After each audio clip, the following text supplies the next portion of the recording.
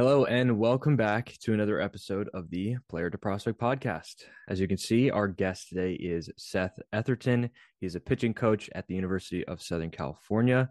And let me just say this, guys, this guy has walked the walk, so he can definitely talk the talk. And I'm excited for you guys to listen to the episode today. So without further ado, let's get to the conversation with Seth Etherton. Where we were just talking about is a great place to start because it not only applies to this applies to young players, it applies to the parents of those players, and then it applies to coaches, maybe even young coaches who haven't even thought about this stuff. Just that idea, and you can talk about it, you can elaborate on it a lot more, but I'll just bring it up. The idea of like focusing on the finer details, especially when you're transitioning from high school to college, I feel like that is something that it took me time to learn. And then once I did, I thought to myself, oh my God, I have this sense of assurance in what I'm doing and confidence with how well I'm doing my work. Yeah. And I think, yeah, I don't know. I don't know when I learned that or how I learned that, but I know that I learned that and that it was important. So yeah, let's just talk about that and kind of what you were telling your players, like you said, a couple what was it days ago, maybe in this first Yeah, a meeting. couple of days. We had our first pitcher catchers meetings, and I just want to establish things really early. And Mm, I think my biggest point for them was just having them understand that this is about them. It's their career. My days are over. I can't do this anymore. I'm just fortunate enough to be here and to help coach them and hopefully teach them really who they are. I think that's kind of the biggest deal of is going to my 10th year of coaching 7 years professionally, and now here I am in my fourth year. Actually, it's my 11th year. So it's just one of those things where, as a player, I played for a while, collegially and professionally. That the biggest transition for me is really understanding who I was. That was it. mm, No one ever taught me like how to do certain things, and I learned through a ton of failures. And that I think that's probably the main point I want to get across to these young men is that this is your career. I'm here to help you with that. I'm a soundboard. I'm here to offer suggestions. I will never tell you what to do mm, because I've had those coaches that told me what to do, and it never works. My principles of being a coach for them is, hey, number one, we have to establish a really strong, trustworthy relationship. If we have that, man, those gates open, you're open ears, you trust me, I trust you. You can say anything to me, I can say anything to you. It's black and white. Here it is. There's no mm, confusion. We're going to set standards, and you're going to understand exactly where I'm coming from, and I'll know exactly where you're coming from. But the key with all this is just just talk to me. And throughout my career and my failures and my successes, on the field, off the field, gentlemen, I've been through what you've been through. I want you to understand I'm relevant still. I retired playing 10 years ago. I'm 46 years old. I'm married with 4 children. My son's a freshman here at USC this year. I have a 3-year-old son, a 6-year-old son, and a 14-year-old daughter. I said, I'm a dad. I'm a husband. I'm a Christian. I'm a baseball player. I'm a baseball coach. I'm here to help you. I'm here, that servant mentality. I want to serve you guys and help you as best I can, but I need you to take control of your career. And we get into the fine details. I mean, this thing can spider web everywhere, but yeah. Coach Stankwitz and Jewett and the rest of the staff, they talk about maintain your locker. We try to bring that professional mentality to our guys. Like, guys, be a professional. How you look, how you dress, how you carry yourselves. And when you get out of your car to the time you get back in your car, what do you look like? You're being evaluated. I think that's a really good message for these young men or these kids, I should say, in high school, because they'll roll up in parking lots. They think that no one's there. Well, do you know what? People are there. Mm-hmm. Fine detail. Get out of that car with your looking like a baseball player so we can assume that you're a baseball player. Don't look like a punk. Don't do that. It's only going to hurt you, and these are things that you just kind of learn along the way and get back to the locker. Take care of your locker. It's important. Be organized. Look like a professional. Act like one. You're not yet, but when you get there, it'll make that transition a lot easier. Um, Oh yeah, well.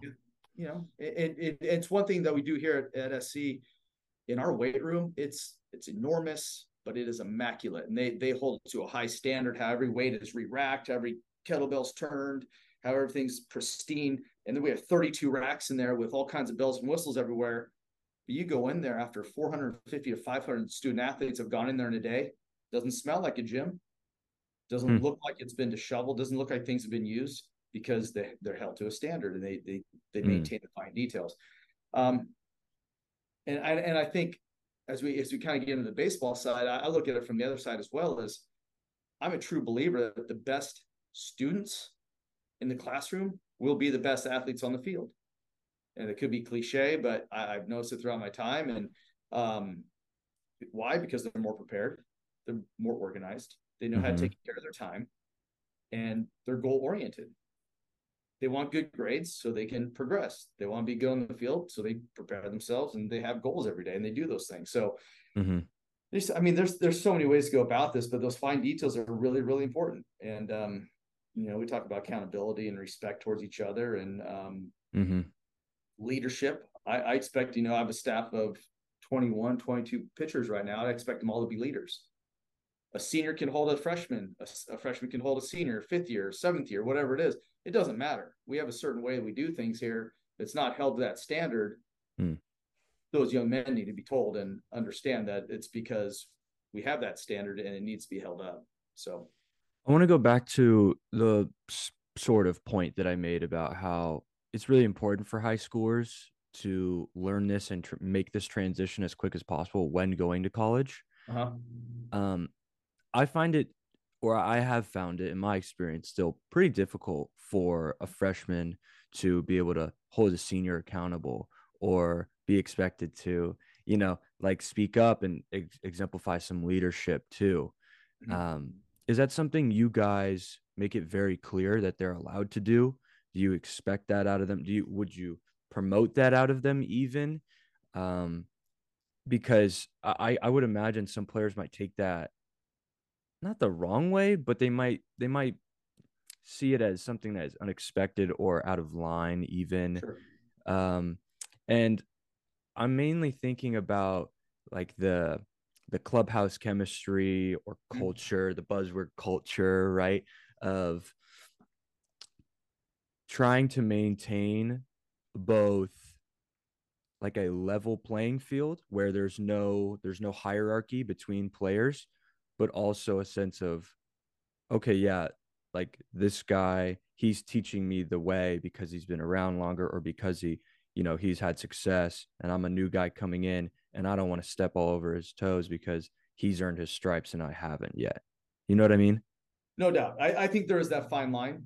I even spoke Yeah. to a fifth year transfer yesterday about it. He's like, I'm not real comfortable saying anything yet. I've been here for three Mm, days. I'm like, I get it. I get it. And, there is that fine line. I understand where a freshman may feel a little uneasy to say something to an upperclassman or even to someone who's just a year older or even a new teammate he doesn't even really know yet. mm-hmm, That's fine. But understand that you have the green light to do so. And my issue is that if the person that you're calling out or trying to build up with positivity or respect, we're not going to do anything disrespectful. It's like, hey, your yeah. locker's dirty. Hey, let's put your shoes in your locker. Don't forget that. It's not putting them down. It's like, just a reminder, buddy. Hey, somebody take offense to it, but ultimately, who's at offense here? It's the person who hasn't done their job. Yeah. If they have a problem with it, then that's their problem. Mm-hmm. It's not the person who calls them out because, hey, that's the integrity part of it. And, Yeah. accepting your failures or whatever it is and understand that, hey, you messed up, just own it. And then that's the other part of this. We're going to, as baseball, as we all know, you're Mm, going to fail some days, a lot of days, and you can be terrible some days. Gentlemen, we all do. They all do. But how do we limit those days? That's probably the most important thing. How do we limit? How do we learn from what we've done? How mm-hmm, we failed? How we stunk? There's no excuses. And I tell them, one of the biggest, the best weapons people have is that index finger. It's real easy to do this, boys. It's so easy. But when this thing starts to turn towards you, it's tough. And I've had to learn that throughout. Yeah, it's tough. And but so you're yeah. able to accept that. You go, man, you know what? I stunk today. It's okay. But this is what I Mm-hmm, did well. But this is how I'm going to get better. And these are my work-ons. And so it's just we start establishing this culture here of toughness. Accountability is big for us, mm-hmm, but realistically, it has to be done within the team. Has to be done within my pitching staff, our pitching staff. I'll retract that. It's not mine. It's ours, and I made that very mm, clear to them. They all have a voice. It's ours, and they lead the way. But they just need to know that they have a voice and they need to hold each other accountable. I kind of use that kind of like that police each other like through like a jail system. You know how like the inner workings of a jail system. It's the inmates that kind of like patrol things, and that's kind of how it Yeah. is. I'm one guy that can't watch 22. So if we Yeah. have The everyone warden. looking out for each other and taking care of each other, we're good. And I Mm-hmm. think that's what really happened last year as this everything the tide kind of shifted for us. Everyone was kind of on each other, and there's always these checkpoints and guys checking each other. It's like, okay, we got something, fellas. Mm-hmm. Now we're really starting to buy in and understand exactly what we're trying to do, what our goals are, and that's all we're trying to do right now. Is just have these young men understand this is what's going to happen. It does take a certain level of maturity or at least an awareness to acknowledge that when someone is getting on you about you slacking off in some area, example, your locker's messy. It takes a level of maturity for you to go, oh, he's not getting on me. He's not attacking me. Yep. It's just the thing that I've done. And he's just looking out for me. He's just trying to make sure that we maintain a standard that is what we all agreed upon beforehand. You know, we're Yes. we're doing this for the team, and if I'm not carrying my weight, he's getting on me, not to get on me, but to help the team. And Not a personal attack by any means. You're and right. so many Yeah. times I feel like we see an inability to dissociate from the personal ego attack to, no, I'm looking out for you and I'm helping you, actually. Mm-hmm. Like, you need to get that through your thick skull that I'm helping you That's here, right. you know? But then That's right. again, it's kind of hard for like 19 to 22-year-olds to communicate that effectively to their peers as well. So, and maybe even in retrospect, I probably didn't even realize that that was what was going on a lot of the time, or I didn't even enforce it that much because I didn't want to Mm-hmm. get on a guy and get too personal. But I would imagine it's a lot easier when you can just say, guys, you have the green light, do it. Do it. It's you all know, I'm letting you know right now. This is all, like, you get on a guy, it's not because of you. It's because we're all looking out for each other. Yeah, Right. that's right. And for me, I feel all the time at home, and things I need to do. My wife reminds me, and thank goodness I have an amazing wife because she's one that, hey, Seth, you forgot. Ah, dang it. Before I used to get really upset. It's like, don't blame, it's just a maturity level thing. And, Yeah. you get to that point where, hey, own it, take care of it, learn from it. And now we get better. And you said the tides turned a little bit this past year. Can you talk Mm-hmm. about that and like where you saw maybe the most crucial tides of turning? Yeah, I think Coach Stankiewicz and Jewett and Jenkins and Coach Brown. We Mm, have a standard in which we do things. Number one is the education. These players need to go to school. They need to go to class. You're not going to miss class to go to practice. That's not going to happen. You're going to mm, go to class, and we expect a high level. We expect a 3.0 as a team. As a team, and if you don't have a 3.0, no matter if you're a fifth year senior, you're a freshman. If you don't have a 3.0 that semester, you're in study hall. You're in study yep. hall. It doesn't Yep. matter. Yeah. It's study hall. So now we talk about organization. So now they're like, oh, wow, they're really not messing around here. And when they do slip up, we're on it. They go, yep, okay, well, I'm in trouble now. So yeah, so they learn. So they're now starting to learn. Now they know, from the pitching side of things, when they come in, they don't communicate as well, or I see them dogging on some sort of conditioning, whatever it is. Mm, All right, that's everyone. Let's do it again. Let's do it again. mm, And it's like, I'm not sliding by here. I can't slack. I got to hold, like you said before, hold your weight and do things the right way for this pitching staff, for mm, this team. And that's our responsibility, is hold these guys accountable for what we want as a group. And if we want to be the best team in the nation, which we're striving for, we got to do everything the right way. And there's no slacking off. And we're just as accountable as the players, as long, and that's the way it should be. Everyone's accountable for mm, what they need to do. And with that gains respect. We're not dictators here. We're here to help them and guide them and teach them and develop them into great young men, great young ball players mm, for their future and career. In the meantime, we're going to win, and we're going to win a lot. We want to win national championships. That's our goal. But as mm. soon as they leave USC and they're part of our program here, they're going to be great young men who are established and know themselves better than anybody else. And it's funny how those are almost one and the same. How, yeah, like you were talking about, the best players usually are the better students. Mm-hmm. They're usually, sorry, holding themselves accountable the best. They're usually very professional when talking to strangers and polite and cordial Yes. and all those good things. And yeah, I just think it's so important because this ties into recruiting for the high schoolers to learn this like before they even show up to campus, because you guys actually have to evaluate them based on those things as well, as opposed Yeah. to, oh, what can they do on the field? I've heard so many coaches to this point go, yeah, we can all identify who, is a great player. Like, oh, we Mm-hmm. see that one guy make that diving catch or hit a home run. We're like, nice. We love that. Great. All right. That's step one. Yeah. What else does he got? Yep. What kind of guy is he? That's Like, right. like when you come into our program, how are you going to affect, everything outside of what goes on between the lines? And I don't know, what's been your experience with that actually in terms of, I don't know, the types of players that you've been encountering maybe on the recruiting trails, in terms of Yeah. maybe you're coming across guys that are a little bit more prepared, or they've heard some more things about how to carry themselves on a phone call, because those Sure. phone calls they can be very intimidating for players, but Yeah. if someone can prepare, it can definitely relieve a lot of that stress as well. And I'm speaking from experience too. Yeah. Yeah. No doubt as well. I get that. I've been in those shoes as well a long time ago. But I think there has to be a little bit of grace of kind of how you go about it. It's like, okay, he's a young man who's 17 years old. He's never done this before. He's talking about his future, Yeah. huge decisions being made.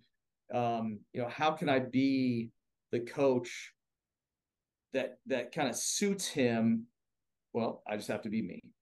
Mm-hmm. This is what I'm going to do. This is how I'm going to do it. So just being honest with them. I think number one, that's the main thing, and that's something that, again, through my experience, my career, that honesty with these things is so important to the parents, to the players, letting them know, and just being that ear for them. Hey, tell me about this, and just let Mm. them do their thing. Okay, cool. And you become personal with that. It helps out a lot. Then the player then all of a sudden you hear the tone go, oh, okay, Yeah. comfortable talking about Yeah. to the gym. I'm comfortable talking about my class. It's not all tell me. So um that's it. Just be personable, be relatable to these guys. I think that speaks volumes as soon as they understand, like, hey, oh, you were recruited too? Yeah, I was. I understand what you're going through, and this is Mm. my experience when I did these. I was scared to death. I talking to these men that run these programs, and I didn't know what to think. I didn't know what to do. I didn't know what to say, and I was scared. It's like, Johnny, it's okay. I was just like you. I'm Yeah. just Coach Colin, seeing how you doing, man. That's it. Yeah. That's so funny because yeah, I'm thinking back to when I was doing this, and yeah, it would feel like, oh, it's like a big test. And we both know Mm-hmm. that I need to score really well and to even be considered for the school. Like that's how it feels like, oh yeah, this is some big like challenge that I have to overcome. Yeah. It's like, no, no, they're just trying to get to know you. Yeah. Like that's so funny because I do feel like some coaches, they're almost looking for something maybe where they might say, okay, we need to establish if there's a fit, like a personality fit even.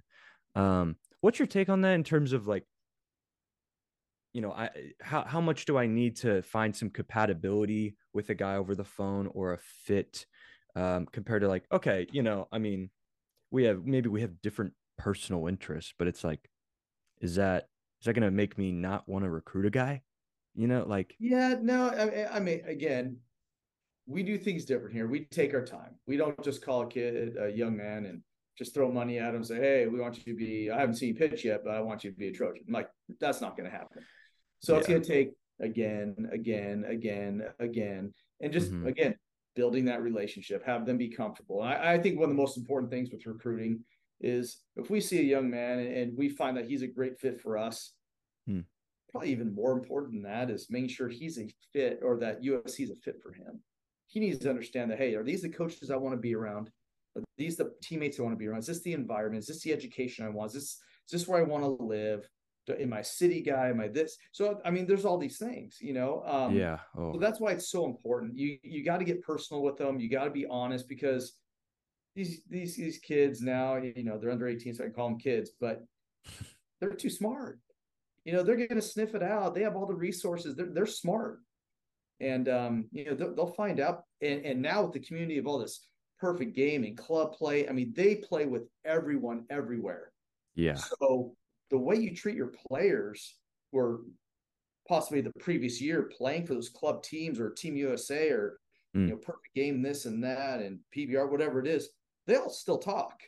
Yeah. So when they call and say, "Hey, how's Etherton at USC?" They're like, "Oh no," or "Hey, yeah, it's exactly what he says." So it's like, just be authentic. I think if you're authentic with these young men and give them that grace to be able to speak, and those who are quiet, I get it. I was shy as can be. I didn't like speaking, and I had to grow into it. So the recruiting, it's there's layers to it for sure, and you get to see these players kind of develop, emotionally. You start seeing them develop, the maturity level kind of go, and you start seeing the body physically. If you're looking at them as a junior to a senior, that's a big transition, and from senior to freshman in college. So there's a lot going on, and a lot of these guys come from a little small pond high school. Now you bring them into a big pond of USC. It's like, whoa. So you kind of give them a little love, a little coddling here. Hey, hey, you'll be all right. This is big stuff. There's 25,000 students here. You're coming from a class of 200 in high school. It's like, I get it, but it's just making sure that they know that you're there for them and you actually care. I think that's probably the most important thing is once they realize that you truly care about them, it means everything, because I can honestly tell you the best years of my career were when I actually had a great relationship with my pitching coach and I knew that he truly cared, and I had the best seasons. My worst seasons when I didn't have a relationship with the pitching coach and I struggled. I mean, it just goes hand in hand. I wanted to go to the field some days, some seasons, other seasons I just didn't. And it's the environment, it's the intention, it's the relationships. So that's what we do here. I think that's why we're going to be very successful, is because Coach Stankiewicz brings, 16 years professional baseball playing, and his career is coaching professionally. Then he did 11 years at GCU. Now he's here at USC. Coach Jewett's been doing this for 25 years at collegiate level, bounced everywhere, from Vanderbilt, Tulane, and that's right. There you go. That's right, Big Jew. And then you got Sergio Brown, who's been doing this from Fullerton all the way through, bounced around a bunch of different universities. Coach Jenkins, he's played professionally, AAA, and this whole thing. So, I mean, we just have a wealth of knowledge here and understanding what these young men need, and we focus on development. So as long as they know that this is what we're going to do, we're going to develop the heck out of you, and along with that, we're going to win a lot. So that's kind of how we do it. Yeah, and you actually brought me back to something that Jew would say a bunch, and he has these little Jewisms, I'm sure, as you've heard. It's you made this point, of how important like the day-to-day sort of ongoings are, your environment, the people you're around. Sure. And I remember Jew always saying, it's things that we do, every day that ends in Y. I love that saying, because it's like, yeah, it's you just got to remind yourself that the pursuit, like what you're working on, it needs to be an everyday thing. And then to tie it back into those kids that are getting recruited, those are the things you should also be looking at. Those are the things you should be focusing on. And I'm remembering back when I was getting recruited, I didn't know what I wanted. I was like, oh, the gear at the facilities. That's so cool. Right. Then you get there and you're like, oh, I don't even have time to think about that. I don't have time to think about how cool my stadium is, or my sweet Nike logos, or my color combinations. It's like, no, the only thing that matters is like the stuff that you have to work on and the people you have to be around every single day. And it's like it hits you once you're in there, or like doing it, or even after. But I feel like a lot of players, it doesn't really hit them, and they might not be focusing on those things. So I'm thinking about like the players that you might be talking to on the phone, the high schoolers, and it's like, yeah, they might still be in a position where they don't even know what they want yet, And sometimes they shouldn't, and that's okay. Yeah, I agree. They're young. You don't know what you want. That and a lot of them say, I just want to go look at a place. I'm like, Do it. You got to do it because Yeah. if you were to choose USC, I want you to know that USC is the spot because you saw other places and you knew that USC was your spot, and that's Mm-hmm. fair. Of course, we want everyone to commit that we're interested in right away. That'd be great. But in perfect world, we want to make sure those guys, when they walk on campus their freshman year, they go, I made the right decision. These are the right people I want to be around. They're gonna develop me the best. They're gonna put me on the best path for my career in education and baseball. That's it. When it's so tough too, because you guys can't, it's like impossible to land every recruit or every Can't do it. potential recruit. It's Can't do it. impossible. I Yeah. mean, oh gosh, yeah. I just think about like the job that you guys have in terms of managing that, especially with like we were talking about a little earlier with Bordeaux or grad guys or JUCO guys. Mm-hmm. It's like, oh, the roster construction these days is just all over the place. It's got to be so much more complex than I feel like what it used to be, which Yep. was before Portal was like, okay, you got your high scores and then you might bring in a JUCO guy or two here and there if you need it, right? Yep. And Yep. now it's like, oh no, we can mix and match as much as we want. It's crazy.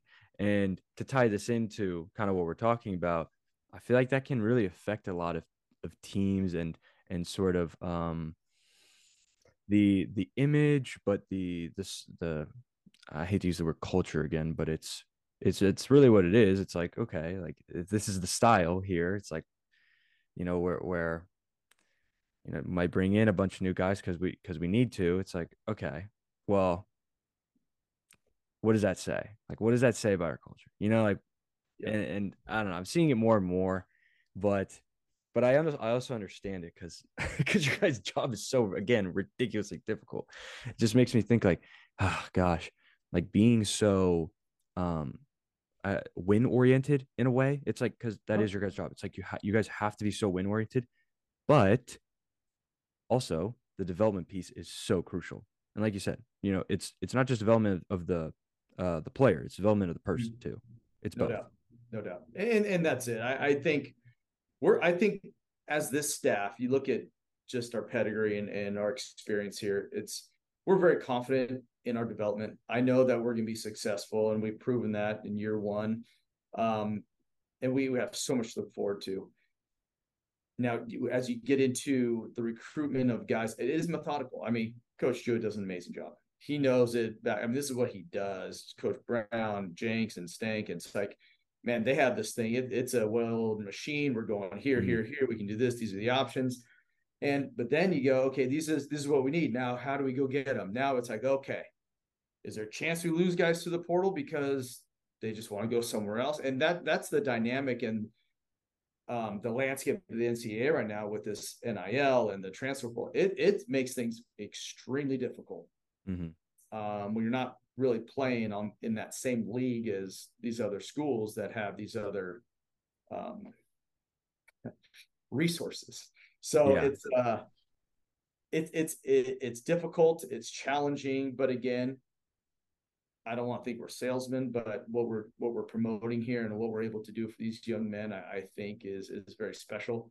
And again, it comes from our own experience as baseball players, and now we're into coachings of our lives, and um, we're gonna make them better. We're gonna make them a lot better. Mm-hmm. We recruit professional athletes. That's what we look at. We want you guys to want to be major leaguers. If you don't Mm-hmm. want to be a major leaguer, USC is not a place for you. Yeah. It's not. Okay. This is how we're going to do it. We're going to get guys who want to be major leaguers. They want to be great in school. They want to get an education. They want their degree, and they want to go out of USC with championships and be able to move through an organization quickly Mm-hmm. and get to the big leagues as fast as we can. And that's Yeah. our job. And that's our confidence in us that we're going to prepare them for that simply because of our education, our experience, and how we relate to these players and how we teach them and respect them. Yeah. And the reality is you have 35, 40 guys on a team. They all want to be big leaguers. We know that's not a realistic thing, but the type of person that comes in with those sort of aspirations, it's like, Yes. okay, I want 40 guys with those aspirations at least. Like, I can't predict the future that you're all going to be big leaguers. And to say that would be ludicrous. But if you have those mentalities, imagine what we can do at the college level, guys. Yeah. Yeah. And Imagine. yeah, that's ultimately what you want. You want these guys with those mentalities to come and work every day like that, and knowing Mm-hmm. that that if I work as hard as I can, and then this is kind of my deal with these guys. I said with the pitching staff, I said, if you don't want to be the best pitcher on this team, I don't want you here. If you don't want to be a Friday night starter, want to be the best and just relied upon, I said, I don't want you here. Because if you just want to be number 2 or a weekend starter, well, that's not good enough to me. Because I need someone who wants that fight, that drive, that grit, and just that resilience to go. Because if we all do this and have this selfish attitude, it's not really selfish. It's selfish for you to be the best. Is that selfish? No, it's actually making the team better. If we have that attitude with each and every one of these guys, everyone's play rises. Everyone's attitude and mentality and confidence rises. Now we're building a staff where I'll have 22 available guys to pitch for me. Oh, that's a dream. Dude, you serious? I got 22 dudes. Now we got high caliber guys coming out of the pen who know themselves and know how to do what they do, know how to, scout and read hitters and do all these things. Man, we're in a good spot. Yeah. It's not just the 7 reliables. No, I got 22 now. Now what do you do? What are these other teams going to do where I can bring guys from all different slots and do certain things like Tampa Bay did a few years ago? They had every pitcher for the whole arc of arm slots on each side. It's like, man, it's a different look at everything. And that's what we're doing here. We're just making sure these guys understand that and that the work that we do here is it's efficient. It's hard-nosed. It's kind of just like that dirty, mean mentality and how we go about things.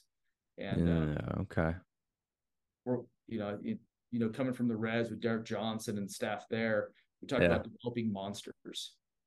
I told you, I said, guys, I want to develop these monsters. It's a monster mentality. It's a monster physicality. It's a monster confidence on that mound. And we go against it. We're going to come after every hitter. We're going to make hitters uncomfortable, number 1. Number 2, and create as much deception as possible. And you guys are going to know yourselves way better than anyone else has, because number 1 thing is I'll never be able to feel what you feel or think what you think. You need to help teach me about you so I can help you. Let me get in your mind. Tell me. And that's one thing I tell them. I said, gentlemen, I'm going to ask you a ton of questions because I need to know you. I need to know what's going on through your mind. I want to know what you're feeling. Teach me. Teach me. I can't do this for you. You need to teach me. So now they become so much more self-aware and understanding how to, we can do this. What are you thinking here? I said, we got 1,000 different ways to do certain things. So we're going to find what works best for you. And that's why I love my job. That's why I love my job as a coach in professional baseball now here at college. I just love being on the field and help developing these young men because it's so important. And like I said, my days are over playing. I can't do it. I'll go out there and play catch and not be able to lift my arm the next day. Fine, whatever. But it's like, I just want to see that light bulb turn on and go. And so you just see that elation. And now we're starting to get into that monster mentality and go. And you step across that line, you know that you're more prepared than any hitter in that box, regardless of how great your stuff is. It doesn't matter. It doesn't matter. So I think it's so crucial to highlight the importance of a player's openness to say, hey, look, I'm struggling with this, or I'm not really sure what you mean by this when you say this thing. So many times I feel like just because a player and a coach didn't get off on the right foot, or they just, whatever it is, they're not talking to each other enough. It just totally spoils the potential development in that player, because for whatever it is, whoever initiates it, one side or the other, but both sides just fail to collaborate. And it's like, especially at the professional level, that's why I see a lot of, it's like that's what development is. It's a full-blown collaboration. You need to be very open on your side. You shouldn't be hiding anything, or any feelings you have, or any things that are going on, especially like in a pen or something like that. Or when you're when you're trying to develop stuff, it's like you got to be fully transparent, And no doubt about it. And I don't know if you learned that from the pro side or if that's what you see, but that I feel like that is also what helps players kind of develop that sense of identity and that uniqueness in a way of like, okay, I'm this guy. Like there might be another guy who throws 90, 93 or whatever it is, but I also have this, and I'm really good at doing this with my fastball. And Sure. it's finding what you're good at, and really honing in on that thing, because we both know when push comes to shove, you got to have something to rely on too. Mm-hmm. Like, late in games, stuff like that, high leverage situations, like you got to have a thing. Yeah. But if you're just going out there and you're like, yeah, I don't know, we'll see. It's like, I don't know if I can trust that as a coach, you know?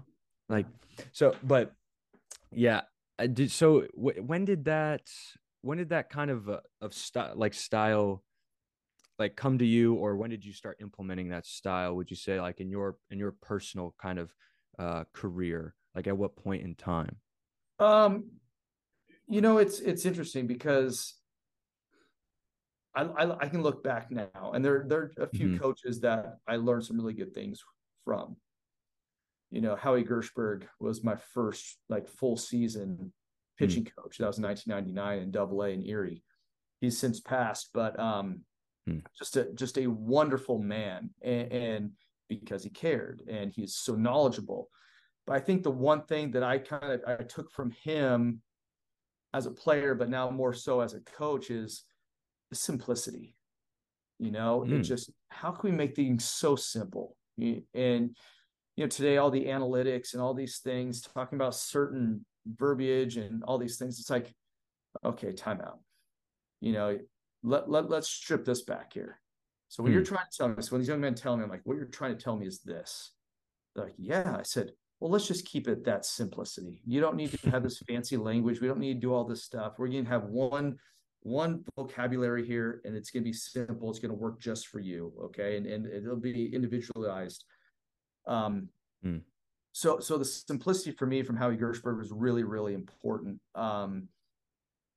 And through my failures, again, learned a ton through my failures, just trying to Yeah. understand, coming off a total reconstruction of my shoulder. I mean, I came out of college as pretty good arm. And then, I mean, it was just, I had to totally reinvent myself again.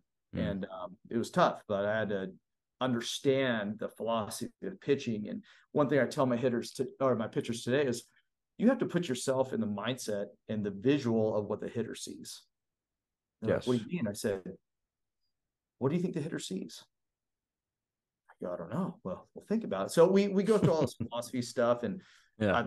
I'd like to be able to have my pitchers stand in on bullpens just to have them look at it and go, why do you think it to be so fine? Does that look hard to hit? They're like, yeah. I'm like, well, why do you think you have to be so fine? So we're always at the advantage, fellas. Yeah. If we beat them 70% of the time, that's like considered failing. But think about that. Those pitches that you groove, you leave middle, you're still getting them out. Hmm. You're still getting them out. So stop being fine. Center focus to begin with until you refine. Then we can refine to thirds, to fourths. Then we start working corners, and so it's just like, gentlemen, we don't need to complicate this. And again, that's just back to the simplicity of things. Hmm. And then all of a sudden, again, it's a confidence builder. It's them understanding themselves. Now, like Derek Johnson said, he's like, I don't believe in mechanics. And so I started thinking about mechanics. It's all I've heard my whole life, mechanics. I'm like, Yeah. and he's like, those are for cars. I'm like, oh, that's pretty simple. That makes sense. We start Yeah. talking about deliveries. I'm like, boom, there it is. Okay.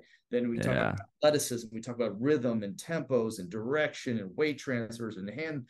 So it's like, so I preach deliveries. I don't talk about mechanics. And that's a DJ thing. I think that was fantastic. I Hmm. absorbed that. I stole that from him. It's like, and it's like, okay, now the players understand that. How athletic can I be?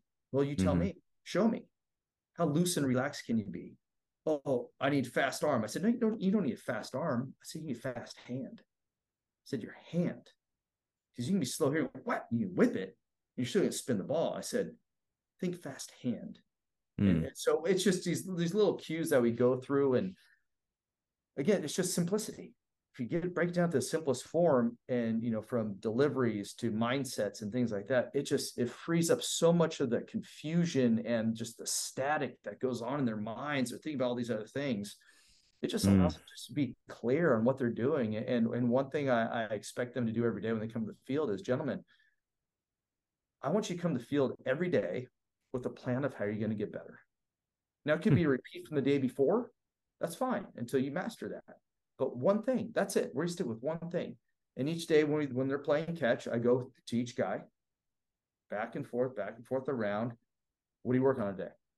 I'm working on this. Okay, how are you going to do that? I'm going to do this. Well, what are you feeling when you do that? This. Well, what do you think? Like when you miss, what do you do?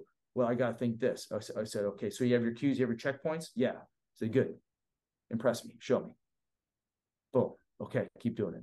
Go next guy. So it's this methodical practice Mm-hmm. and way to go about doing it. But they know who I am. They know what I'm going to do. They know how to hold them accountable, Hmm. and they should hold me accountable for doing that every day too. But it's a simplicity of how we coach and teach and the relationship. Um, Man, it's it's kind of like that song and dance. We just go out there, we kind of do our thing. We're rhythmic, we're doing our thing, and and it's just they get it, they get it, and Hmm. it's been fun. And I think for me is getting back to my injuries and stuff, Hmm.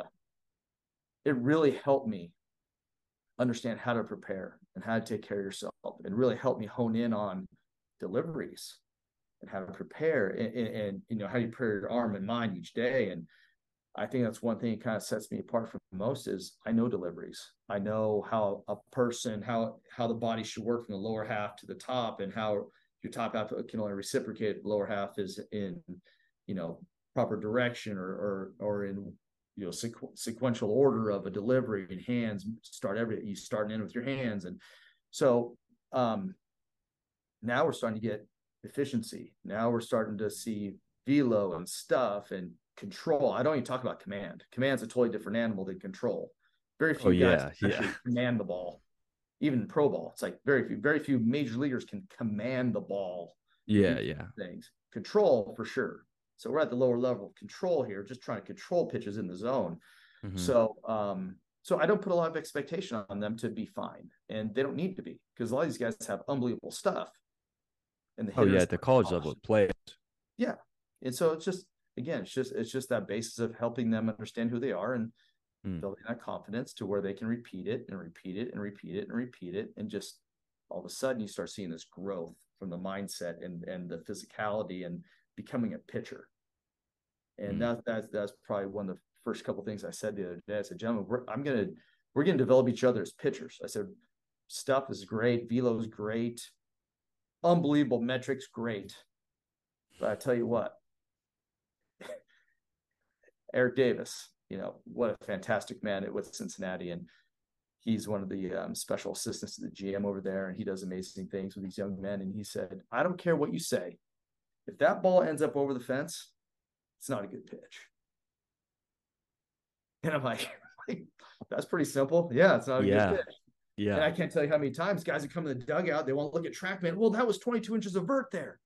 I said, yeah, it's a good pitch, right? I said, you know what? The hitter thought it was a good pitch too. yeah. I said, gentlemen, all these metrics, that's all great in terms of work and stuff, but if it doesn't get the hitters out, what's it worth? The hitters Yeah. will tell you how good you are. That's Mm-hmm. it. The hitters will tell you how good you are Yeah, yeah, because they're really good the higher levels you go. So, I mean, a computer can tell you things that where you're progressing at. That's great. That's fine. yeah. That's a tool. But at the end of the day, if you're not getting hitters out, I don't care what kind of stuff you have. It doesn't matter to me. There has to Hmm. be an adjustment made. It's that day to day. We're kind of going back to the day to day idea, but how you said you were talking to players each day that they play catch, and Mm-hmm. kind of teaching them how to go through a process Yes. of, okay, yeah, this is the thing I'm working on today. Yep. And I'll admit, I was the guy where it'd be like, oh, one day working on the curveball. All right, yeah, that's fine. All right, tomorrow, cutter. Next day, going back to the fastball. All right, next day, yep, change up, making sure that's fine tuned. Like, there's Yeah. always one thing every different, like, there's Yeah. always something else, right? Yeah. Yep. And it's like, this might be a funky analogy, but it's the only one I can think of right now, where it's like if you were to start playing a video game and then play for like an hour, like a story mode or something, right? Like where you have to like go through a whole set of levels.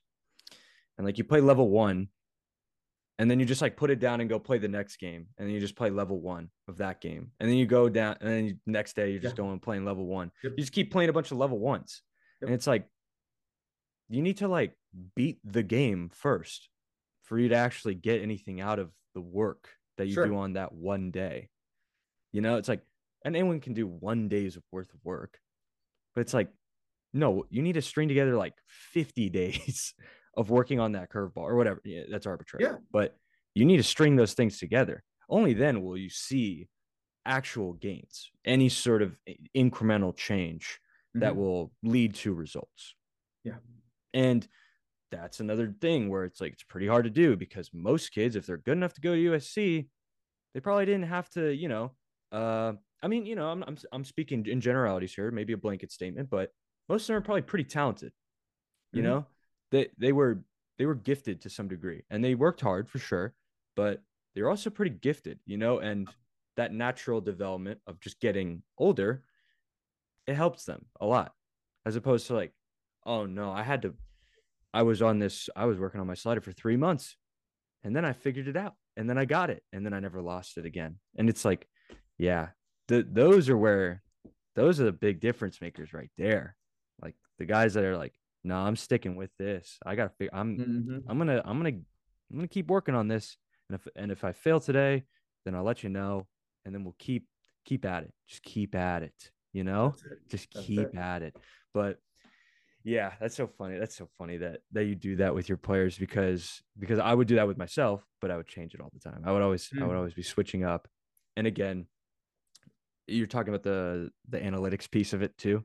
It's so funny, because I think analytics are fantastic.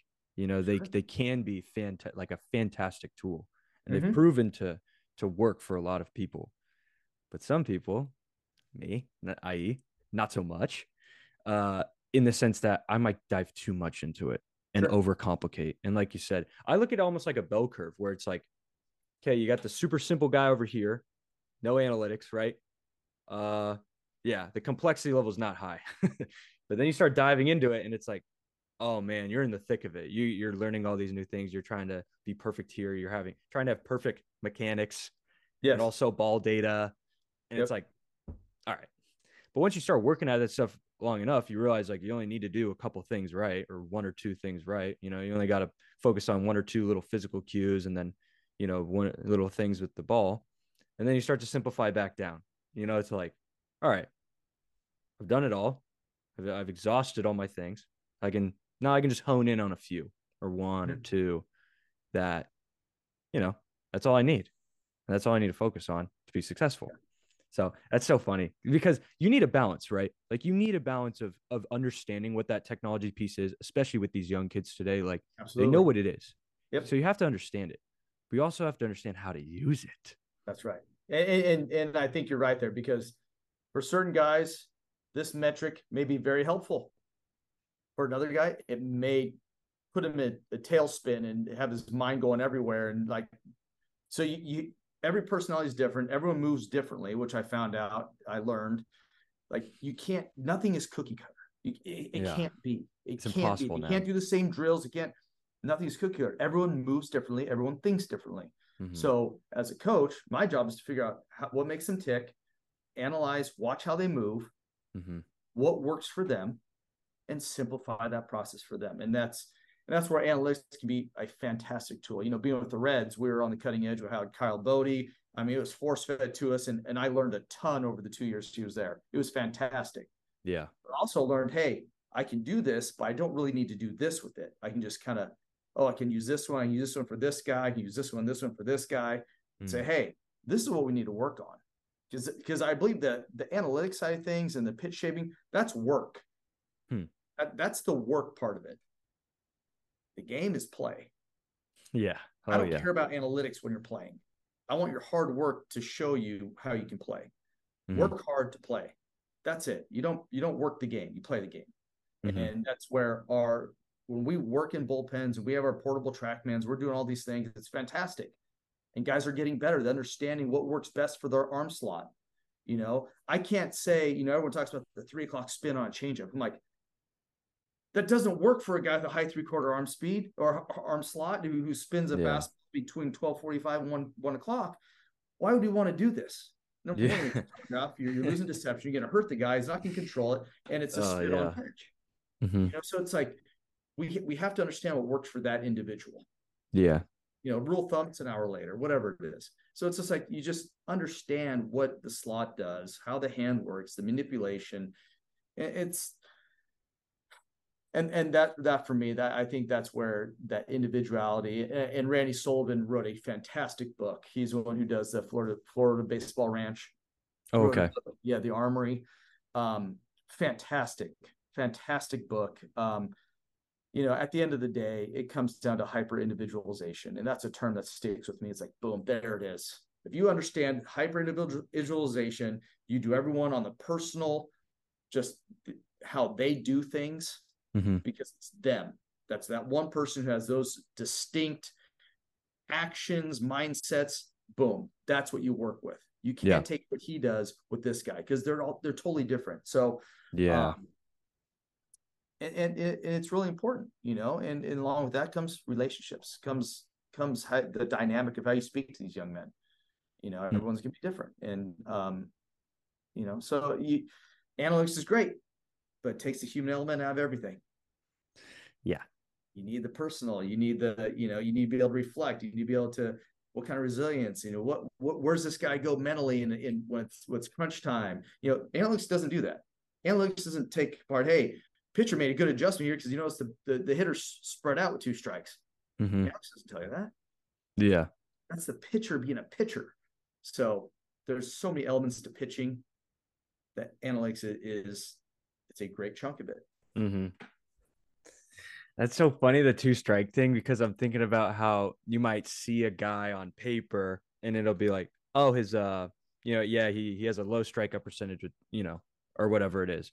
And like, okay, yeah, maybe he just has great, good contact or whatever. It's like, no, he actually like completely changes the way that he hits with 2 strikes. So maybe you try to exploit that, Yeah. and you can't see that on paper. You gotta see it with your eyes, Yep.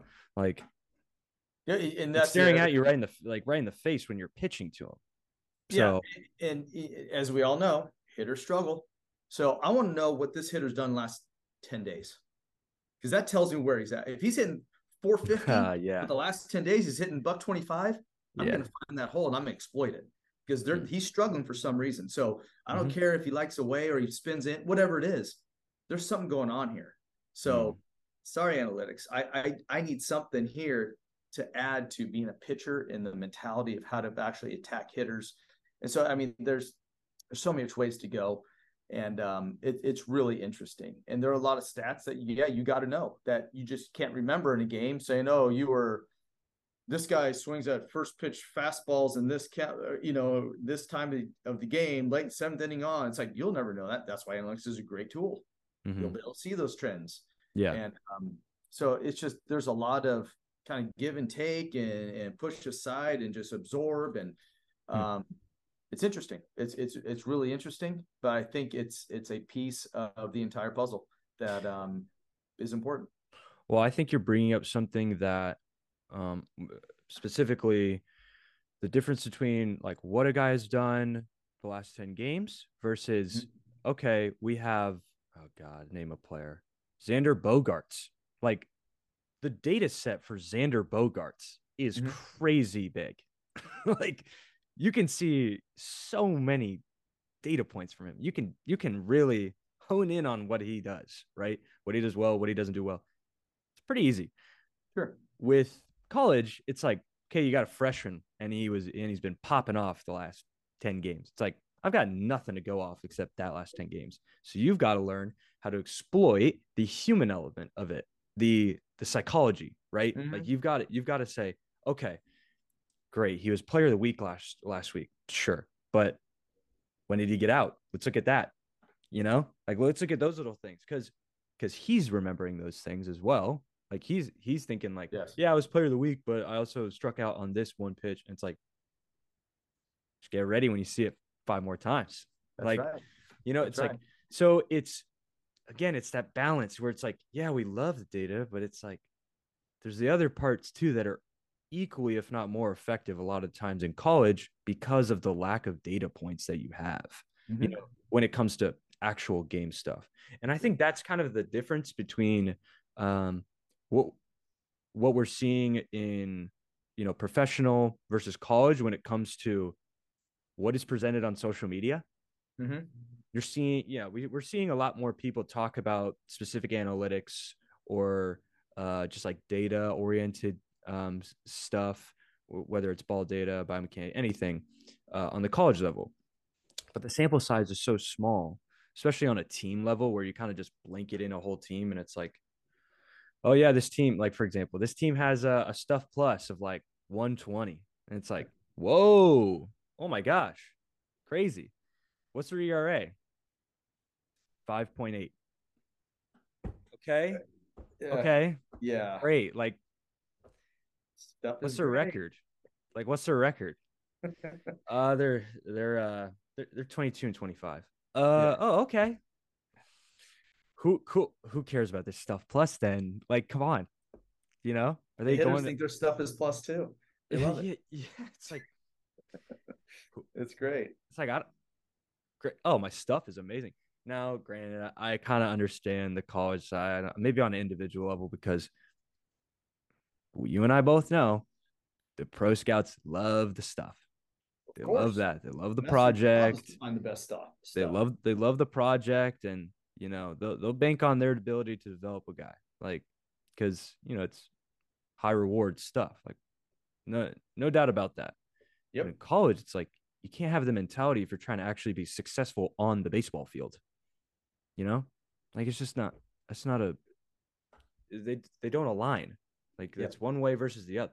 They're so different. That's exactly right. Yes. But yeah, I guess it's easy for you to know because it's like you come from that background too, where you've seen both sides of it. Mm-hmm. But these kids, again, they might not have yet. They might not have. So it's a little bit difficult.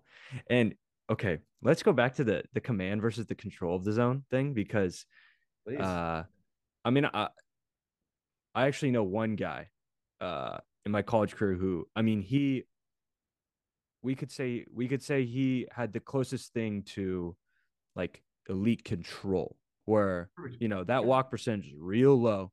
He Sure. still struck out guys, had good stuff, but just lived in the zone, both sides of the plate, multiple pitches where you're like, yeah, this guy just has a knack for being in the zone, but then also knowing how to throw certain quadrants. All right, that's one guy. Okay. That's so few and far between Mm-hmm. that it's like, if I'm a pitcher, especially coming into college, if I'm a freshman, why am I trying to be a guy that can throw up and in with the fastball, down and away with the fastball, down and in with the fastball, like in the same at bat? Like, no, you don't need to do that. If you can get really good, I think if you can get really good at throwing, for example, a guy with a righty with a four seam, you can throw that four seam up and into a lefty, right? Like you're really good at that. Great. Use that like a ton. Especially if it gets results. It's Yep. like just do that a lot. Simplify it, like you said. Just be good at doing that. You don't have to throw that thing down and away and up and away. And it's like, Yeah. And I think you're right. I think the ultimate calibration pitch to get everything in sync for most pitchers would be glove side at the knees. If you're able to calibrate that, because there's so much that goes into that in terms of timing and which is the weight transfer and getting everything and actually getting through the ball to yeah, basically execute that pitch. Um, and then you start working glove side, belt up to lefties. It's like, boys, you need to understand what this hitter sees. He's seeing angle, it's coming across and it's elevating, it's spinning, it's a rise ball to them. And so yeah, there's again, it boils down to simplicity. If you just understand this is all you really need to do, you're gonna be just fine. hmm. And then just go own it, and just try to master it the best way you can because you'll be in a really good spot. This is tough, I guess, to ask, but maybe as a generality, is it is it more logical to specialize or to say, okay, yeah, you have a capability of being, a 3-4 pitch mix guy. Like if you can have 3 or 4 good pitches, that's We Mm-hmm. like that a lot, that you can Sure. just mix it around because, again, we're talking about this the tack, the specialization piece. And I feel like that's a little bit more of a newer thing, or maybe it's becoming more popular today versus seeing a guy who's got 4 or 5 pitches, like, and is the jack of all trades. I hate to use my name, Yeah. but you know what I mean. Yeah. Like I feel like we're seeing a trend more so towards the specializing part as opposed to, oh, this guy's. I mean, he's Yu Darvish. You know, he's got all the pitches. You know, like Mm-hmm. maybe just because it's more difficult to find that kind of guy. I don't Yeah, know. no doubt. We have a young man here, Cade Naoki. Mm, He's a true four pitch mix, and mm-hmm, he has the closest thing to command on our team.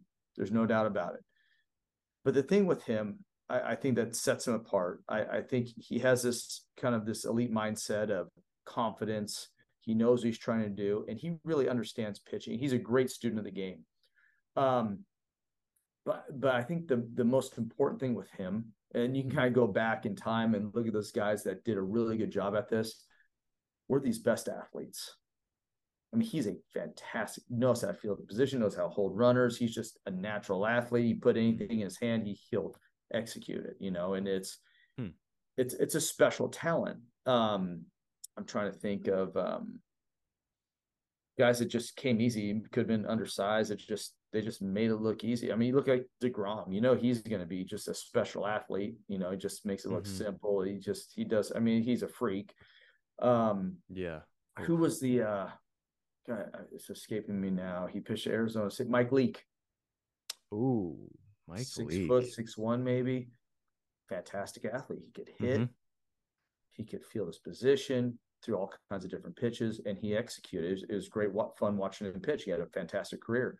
Those types of Yeah. guys, those are the ones that stand out. It's like, wow, okay, they have some serious ability that is you just don't see. And Mm, that's kind of how I feel about Aoki. He's got some things to work on, but he's one of those guys here that's really special in terms of almost commanding things, but a four pitch mix. That's true because he knows mm-hmm. how to use it. He knows how to change speeds and eye levels and go from slow to sharp and, fastballs and Mm, changeups in on righties. It's like, okay, you're understanding this. And so, but then you get to these specialized guys. It's like, you know what? You don't spin it very well, but your fastball's freakish. So we're going to do this. And you create deception because you're funky. We had a pitcher last year, and Garrett Clark, he came in, he had a little hitch in the giddy up. He got behind the ball and he spun it and he ran it. He had that mentality, hey, you're going to beat me. You're going to beat me on this. And, mm, he just blew it by guys at 92. He'd be mm, up to 94, but it was mainly 90, 91, 92. And he'd run a two seam. It's like, that's all he needs mm, because he owned that. He knew who he was and he's going to live and die by it. mm. Boom, here we go. And he'd show this, he'd show a little this just to show. But when I would like call a fastball, whatever it is, I knew what's coming. And I'm gonna say, this poor hitter, man, here it comes. I dare you. And it's just Yeah. boom, and it's just those specialty type things. And then we have a guy like Blake Soderstrom last year who can rip a slider at any point, and he fell in love with it, maybe a little too much. But it's like, okay, but this is what he's comfortable with, owned it, and did it. Mm, So and then there was a transition of, hey, use your fastball, but even makes your slider even better. And so, yeah, it's interesting dynamics, no doubt. Helping these young men understand who they are and what they're capable of doing. But in terms of like the pitch mixes and all those types of things, if you're a three pitch mix guy for me and you're able to throw it at any count, you're going to be a double A pitcher anytime soon. That's mm. what it's. That's what it is. You're a double A pitcher right now. Yeah, I mean, I've seen plenty of players not be able to do that Yeah, at yeah, that level. yeah. It is pretty surprising when you see that stuff. I mean, if you live in a small town, there's probably a minor league stadium there, and you can go to a game. You can see some professionals Yep. work some stuff out, on that mound. You can see some stuff where you're like, wow, like not that different. There's Mm-hmm. I mean, there's so many good college players too. I feel like the talent gap is it's kind of closing in a little bit, in terms of like, oh yeah, we've got these college guys. I mean, they're ready. Yeah, I think well, obviously with contraction, so now the draft's a lot less. There's less teams, so I think it's to be a little more concentrated. The best players of every organization. Um, Yes. I think the analytics side may be kind of waning off a little bit, so it's not so analytic based. I think there's be more development on pitchability and things like that in pro ball. So start making that kind of like that 180 kind of back maybe a little bit. Yeah. Well, you look at it because there's been so many injuries, Oh God. so many injuries, and Yeah. it's all been based on stuff, True. not pitching. Like Absolutely. stuff. It's been shoved down their face, and Yeah. now it's like we got to get back to like health. I mean, just in terms of organizations, if your players are healthy, too much money that saves you. You don't have to go out and get Oh, free agents. You have to do all. It's like if we focus on health, we're in a great spot. yeah. Then we start developing pitching, we're an even better spot. Because you know what? I guarantee you, hitters aren't trained to hit curveballs. They're trained to hit fastballs from a very young age. Yeah. Be on time. The best hitters in the league, they don't miss the fastball. They don't miss it. Yeah. And then they say, That's "Hey, if I'm in this count, I'm going to sit slider," and they don't miss that. That's the elite. They have that mindset. They know how to go. Hey, elite. Yeah. That's the chess game. Yeah. But it's like, hey, I'm going to sit on a slider here. I'm going to get. I'm not going to miss it, and they don't miss it, and that's fine. Mm-hmm.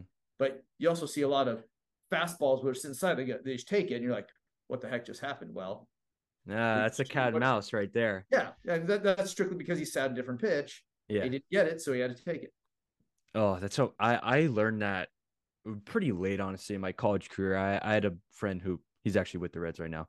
He definitely helped me with this in terms of like really watching the hitter because they're telling you what to do. Yep. Like maybe not, it's not written on their face, but you can piece it apart, like some things that they'll show you, whether it's a take or a type of swing or where they fouled the ball back. I mean, have you ever? I asked my pitchers this too. I said, "Have you guys ever just watched an on deck swing? Like, why would we do that? Do you think a hitter's going to swing where he doesn't want the ball?" Yeah. I said, just pay attention. Yeah. That's where he wants the ball. That's where he wants to launch. Yeah, so yeah. Just don't throw it there. That's so because I do remember I remember this is weird. I'm picturing when I faced ECU actually, and I remember because like Connor Norby, if you know that name, he's with the Orioles now. Okay. I think he was like a second rounder, but I mean, I'm no stranger to the fact that Connor Norby is the guy in our conference that is like leading the league in average. I mean, he's a dude.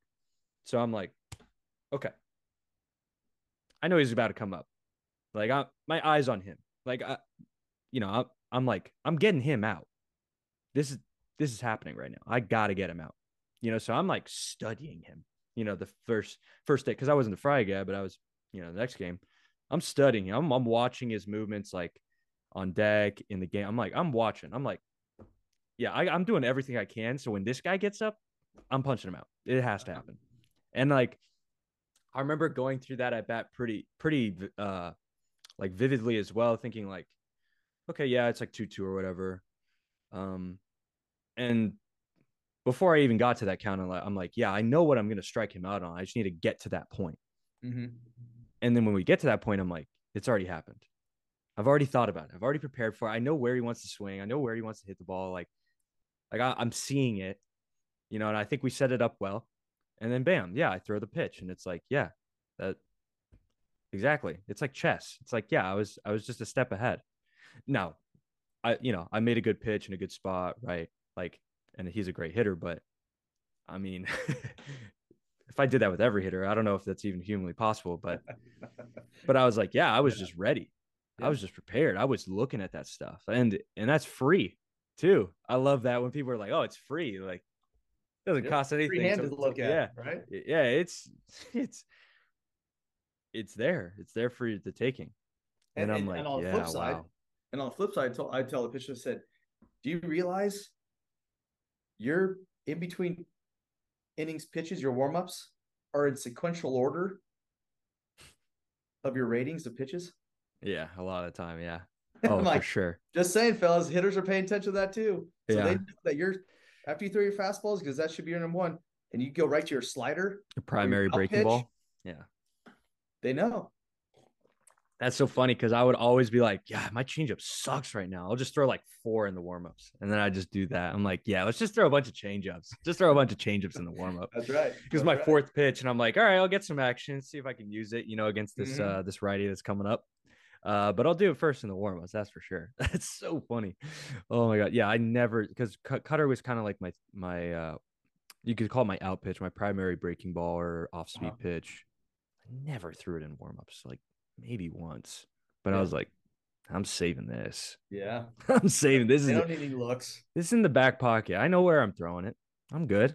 Yeah, it's just funny too. I'm bringing it back to the just knowing that I can throw this pitch in this one spot. Mm-hmm. In college, no offense to college hitters, but most college hitters, I feel like, I can get them out with a good pitch. Yes. Even if they like it. If it's a good pitch like I can throw a good pitch in a good spot, it's gonna work. Like it's gonna work. With metal, you might see some mishits and some dinkers and stuff, sure, versus wood, where you might break a bat. Yes. But more times than not, like if you can just hit that spot, like it's gonna work. It's gonna be successful. It's gonna be so useful too. Like I'm going back to the God, what was I saying about the reliability of like a pitch? It's like, yeah, Mm-hmm. just having that thing to fall back on too. Like when you're in those tough situations. And I'm speaking from experience because I was a guy where I was known for getting myself in tough situations. It'd be like, all right, lead off single, and then an error happens or whatever, and it's first and third, no outs, and I'm like, all right, here we go again. Yeah, let's get ourselves out of this one. And I'm like, yeah, kicking in another gear. Maybe I'm gonna use my cutter 3 or 4 times in a row. Did it work? Yeah, it worked. So great, you have something to fall back on. Like I don't know that the pitching philosophy is so interesting because I feel like there's so many different opinions now and so many different opinions that the kids that you might have coming in or the returners that you even have might be listening to, especially on social media, where it's like, how do you make sure that it's not noise, that they're taking in. Well, actually, yeah. Do you ever get that? Do you ever get players that are like, hey, I saw this thing on social media, like I want to try this? It's I gotta imagine. it's an epidemic. It's one of those things. It's bringing back to reality and have them say, first off, I mean, there's some freaks out there, the Verlanders, the Pedro Martinez's, the Nolan Ryans. It's like they watch all these clips. I'm like, oh, I want to do that. I'm like, you guys have to understand, that's one man in the entire world that can do what he does. Yeah, a So vacuum. that's fairy tale stuff. That's untouchable. It's unicorn. You can't do that. Yeah, Now, there's no quick fix. There's no quick yeah, fix to I doing mean, that. That's for sure. number one, are you even capable physically of doing something like that with the way you throw? No. Yeah. Yeah. Are you You're the like high this, 3/4, you're a Pedro? low 3/4. It doesn't work. Yeah, it just your body moves differently. It's like it doesn't work. And it's like, gentlemen, we need to have you understand who you are. We're going to get you through your natural arm path by being on time with your hand. And then we'll be able to establish that's our base. Then we can go from that part and see where you spin the ball at 100% efficiency. Then we get to there, we go, okay, now with that, now we can build on this. This is what I expect the next pitch, your breaking ball, your slider, or your changeup. This is what we're kind of looking at here. Here's kind of like here it is. And this is who you are. Now we just hone this in. We don't need to be so broad spectrum. Let's keep it in here. Let's master these things, and then we move forward. Yeah. And let's simplify this, fellas. Yeah, I mean, especially like you said, with the difference between having like 7 reliable guys versus 22, it's like, I mean, that I would imagine that's pretty game changing. And like you kind of already alluded to that, but that has got to be something that is so uncommon in college baseball these days because it just, I don't know what it is. Like it seems like like just college bullpens. There never seems to be a ton of depth. Like it seems to be pretty few and far between. Yes. I don't know why that is, but maybe it's just a usage thing in terms of like, yeah, we need like, there's just not enough innings, but true. I don't know. 4 games Again, a what week, you got, let's say 20 guys, 4 games a week. I mean, how do you get them all in? If starters those who've earned their spots, they're going 5 or 6. Well, you got 2 or 3 innings left to fill. And it's like, well, how do we do that on a regular basis to keep them sharp? Yeah. And that's where you got to get creative. And that's where their self-discipline, their accountability, that where they're actually getting their work in, because when they do get called upon, they need to perform. And we all know that not everyone's going to perform at their top every time. And there's always going to be more opportunity. And that's one thing that they need to kind of relish in is like, gentlemen, I failed so many times, but understand that your failures are the best times to learn. And I get that. I get that, boys. And we're going to get you back out there, get you back on the horse. I want to see how resilient you are and how you get back to it. So stay positive. Let's keep rolling. And so we go. So it's just the positivity, the understanding, and that being personable with them, knowing that I stunk a lot too. I think it's kind of they feel like, wow, okay, I'm good then. You don't need to panic. You have a tough day. Own it. Who cares? Move on. Learn from it and go. And I do feel like a lot of players in college baseball may feel like they're failing if they're not a starter. I've so many guys in college be like, dude, yeah, I just want to be a starter. And it's like, do you have any idea how valuable being that like Swiss Army knife reliever is to a college pitching coach?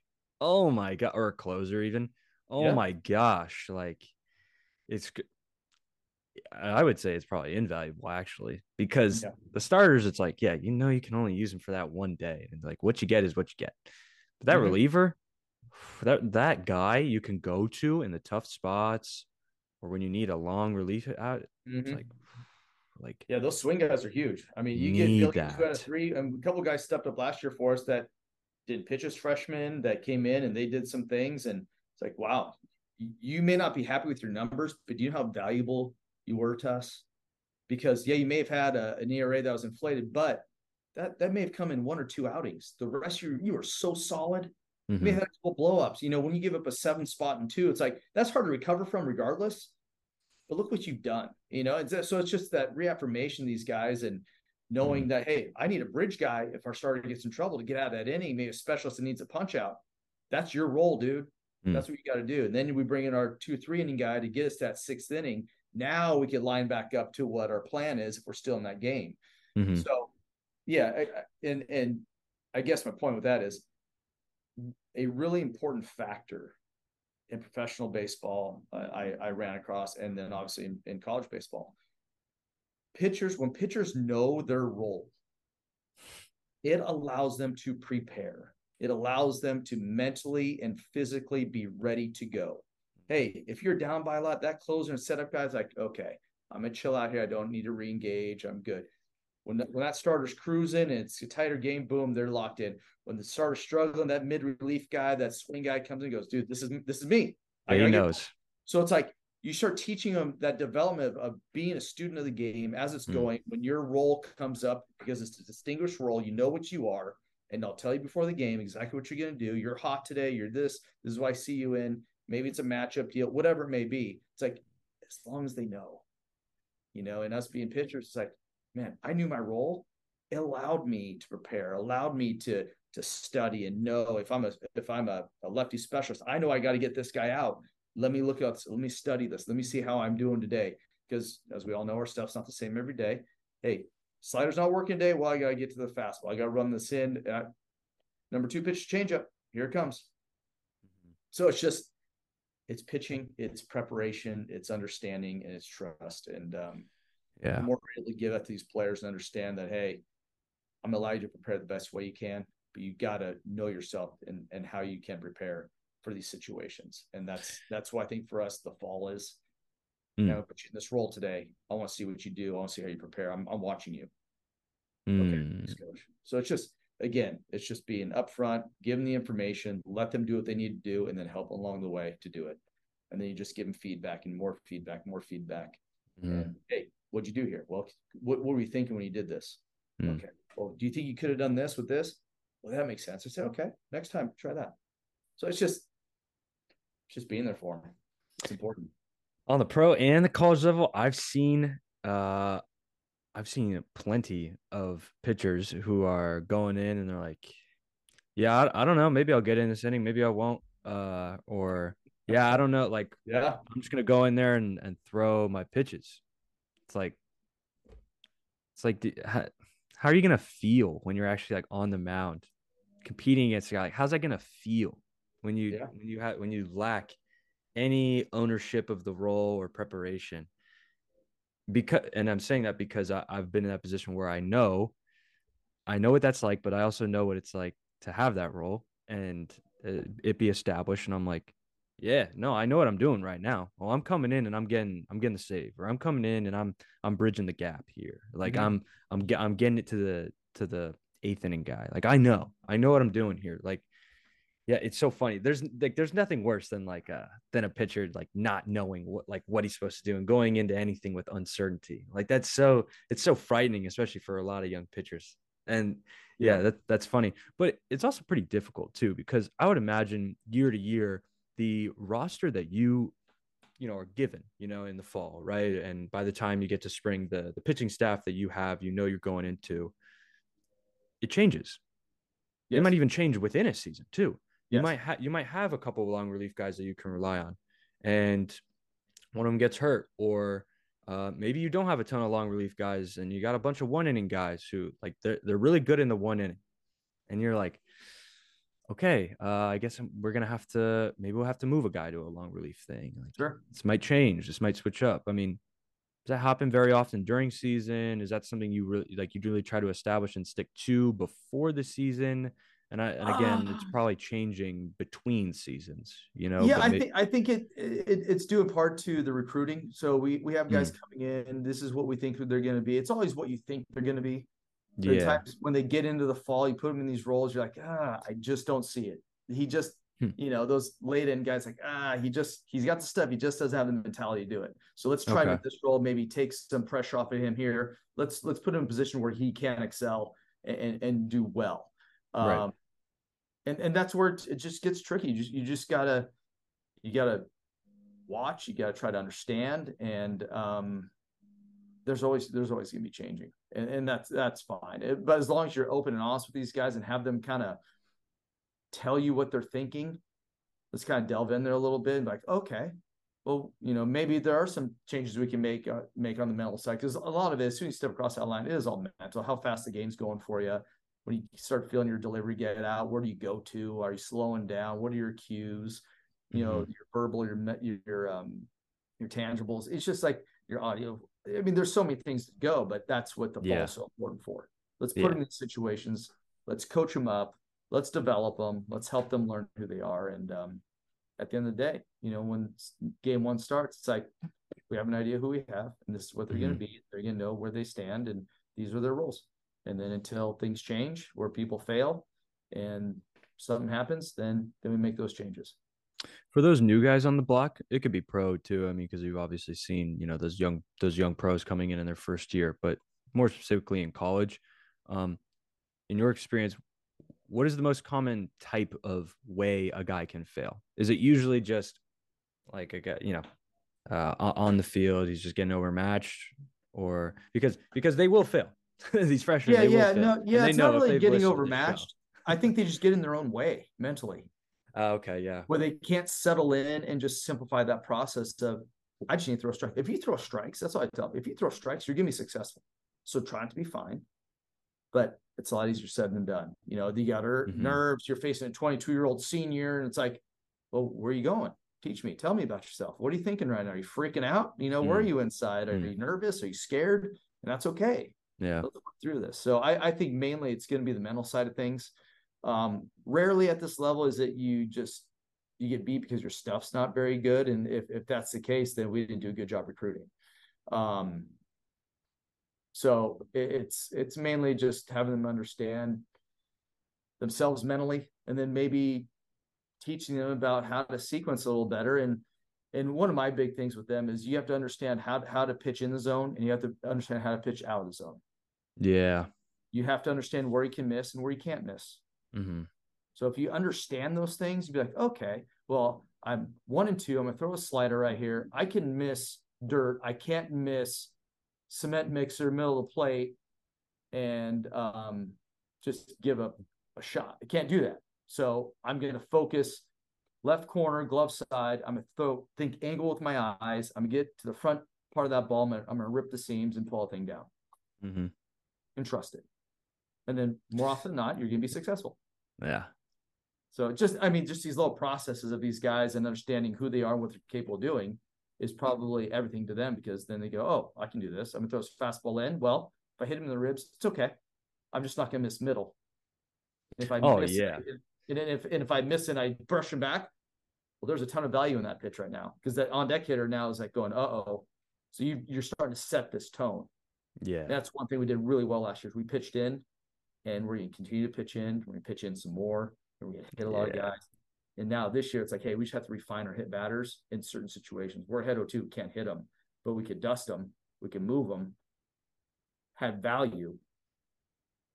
So I like the pitching in philosophy. I feel like not enough players really do it, and it's for some reason it's just something you don't see a whole lot, right? In college, nope. like especially high schoolers. Like I feel like you just don't see a lot of high schoolers doing that. They love don't throwing want to that hit guys. fastball away. Yeah, it's They like don't why? want to hit guys.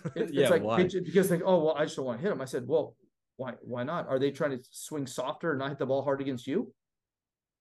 Yeah. It's like, don't give in. I say that's part of the game. If you're scared, then you maybe shouldn't be pitching. Or we have to develop you mentally to say, hey, do you know what? I'm going to change my focal points with my eyes so I don't see the hitter. I'm just going to take that spot. I'm going to own that. Yeah, that's definitely what I did. Oh, that's what I did for sure. Corner to 6 to 8 inches off. That's what I'm going to own. And that's what we're going to work on every day in catch play. Get on the mound, short boxes, whatever it is. That's what I'm going to own. So. Yeah, it is kind of that feeling that you gotta go back to, because I was a kind of guy, or I am the type of player where I don't like to look at the batter too much. I like to just zone in. You know, if I try to zoom out a little bit, I get kind of too like distracted almost. Sure. You know, I focus a little bit too much. You know, actually, you could look at the body. Like I could look at the body of the hitter, see what the movements are. But when I look at the face, I'm like, oh no, I gotta forget. I gotta forget that guy's even like looking at me. That's right. Yeah, that's so funny. But I would definitely rather hit a guy than walk a guy any day of the week, right? Think about the value of that, what that sets up. Yeah, the intimidation factor too. Oh man, we're here to make hitters uncomfortable. Make them uncomfortable, disrupt their timing, create as much deception, and just attack. Be relentless on it. You know what I love too is there's teams. You know, I don't know any teams. I know I've played on a team or two where the hitters love to get hit. They love to crowd the plate, get hit by fastballs. Great, love that. Fine with me. But if I paint it inside, are you thinking, oh, I'm going to swing at this, or I'm trying to get hit? So maybe you're just not even going to be swinging at the inside fastball a whole lot. Yeah, I don't have to be fine. Yeah, I can just throw it in the inner third, and you're thinking like, oh, please hit me. It's like that's not a swing. Great. Yeah, take those all day. Trying to get hit. I love that. I love that. It sets up a lot of stuff. Yeah, if you do smoke a guy, do you know what? We're still 1 pitch away. Yeah. Fine. Yeah. Gentlemen, if we're bases loaded, no one out, we're still 1 pitch away, boys, because you're going to run a sinker to righty's hands where you can go 5-2, 5-2-3, double play. Now we got second and third, 2 outs with base open. I don't have to pitch this next guy. That's the mentality I want. Then you can go for the punch out. We'll be all right. One of the questions I wrote down is like, what's the difference between a good college player and a future professional?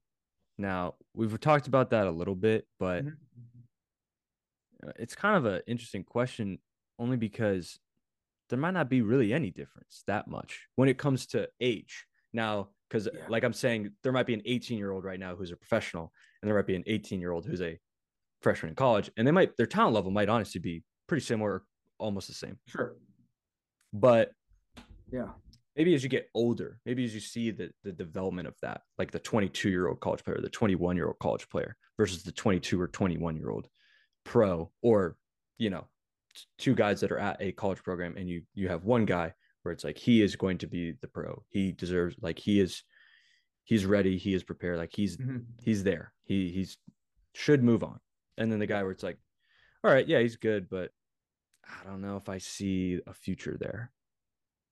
Yeah, I think mentality is one. guys who are just hungry, that just, they have that it factor. You can look at him and go, yeah, it's a little different. This guy's a little different. Hmm. I think refinement, I think professionals have a little better feel and understanding of where, like I said before, where you can miss, where you can't. They're just more refined. They have better control of pitches. They understand pitching a little bit more.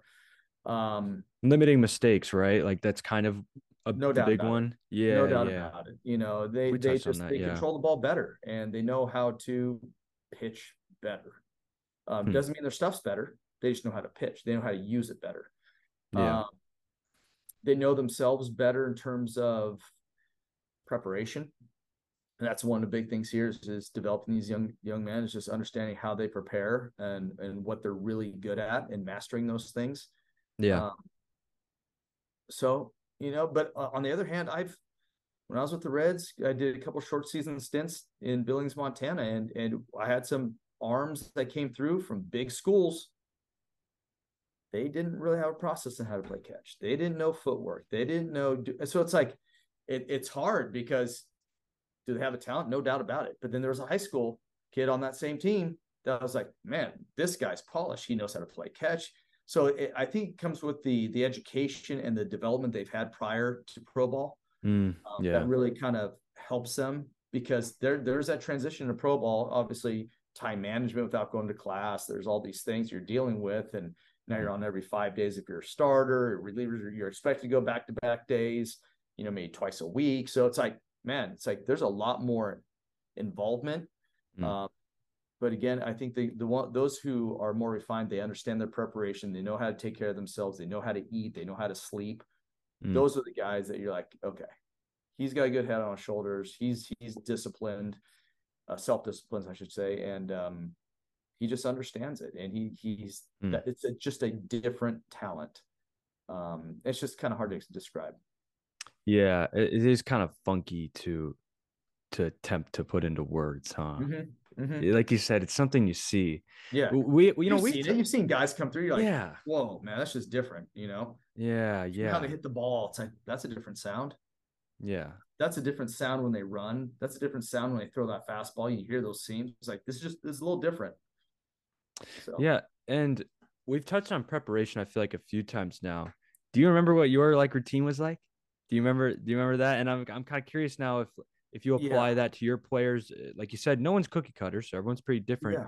Like, how do you help each guy prepare, and figure out their specific way to prepare?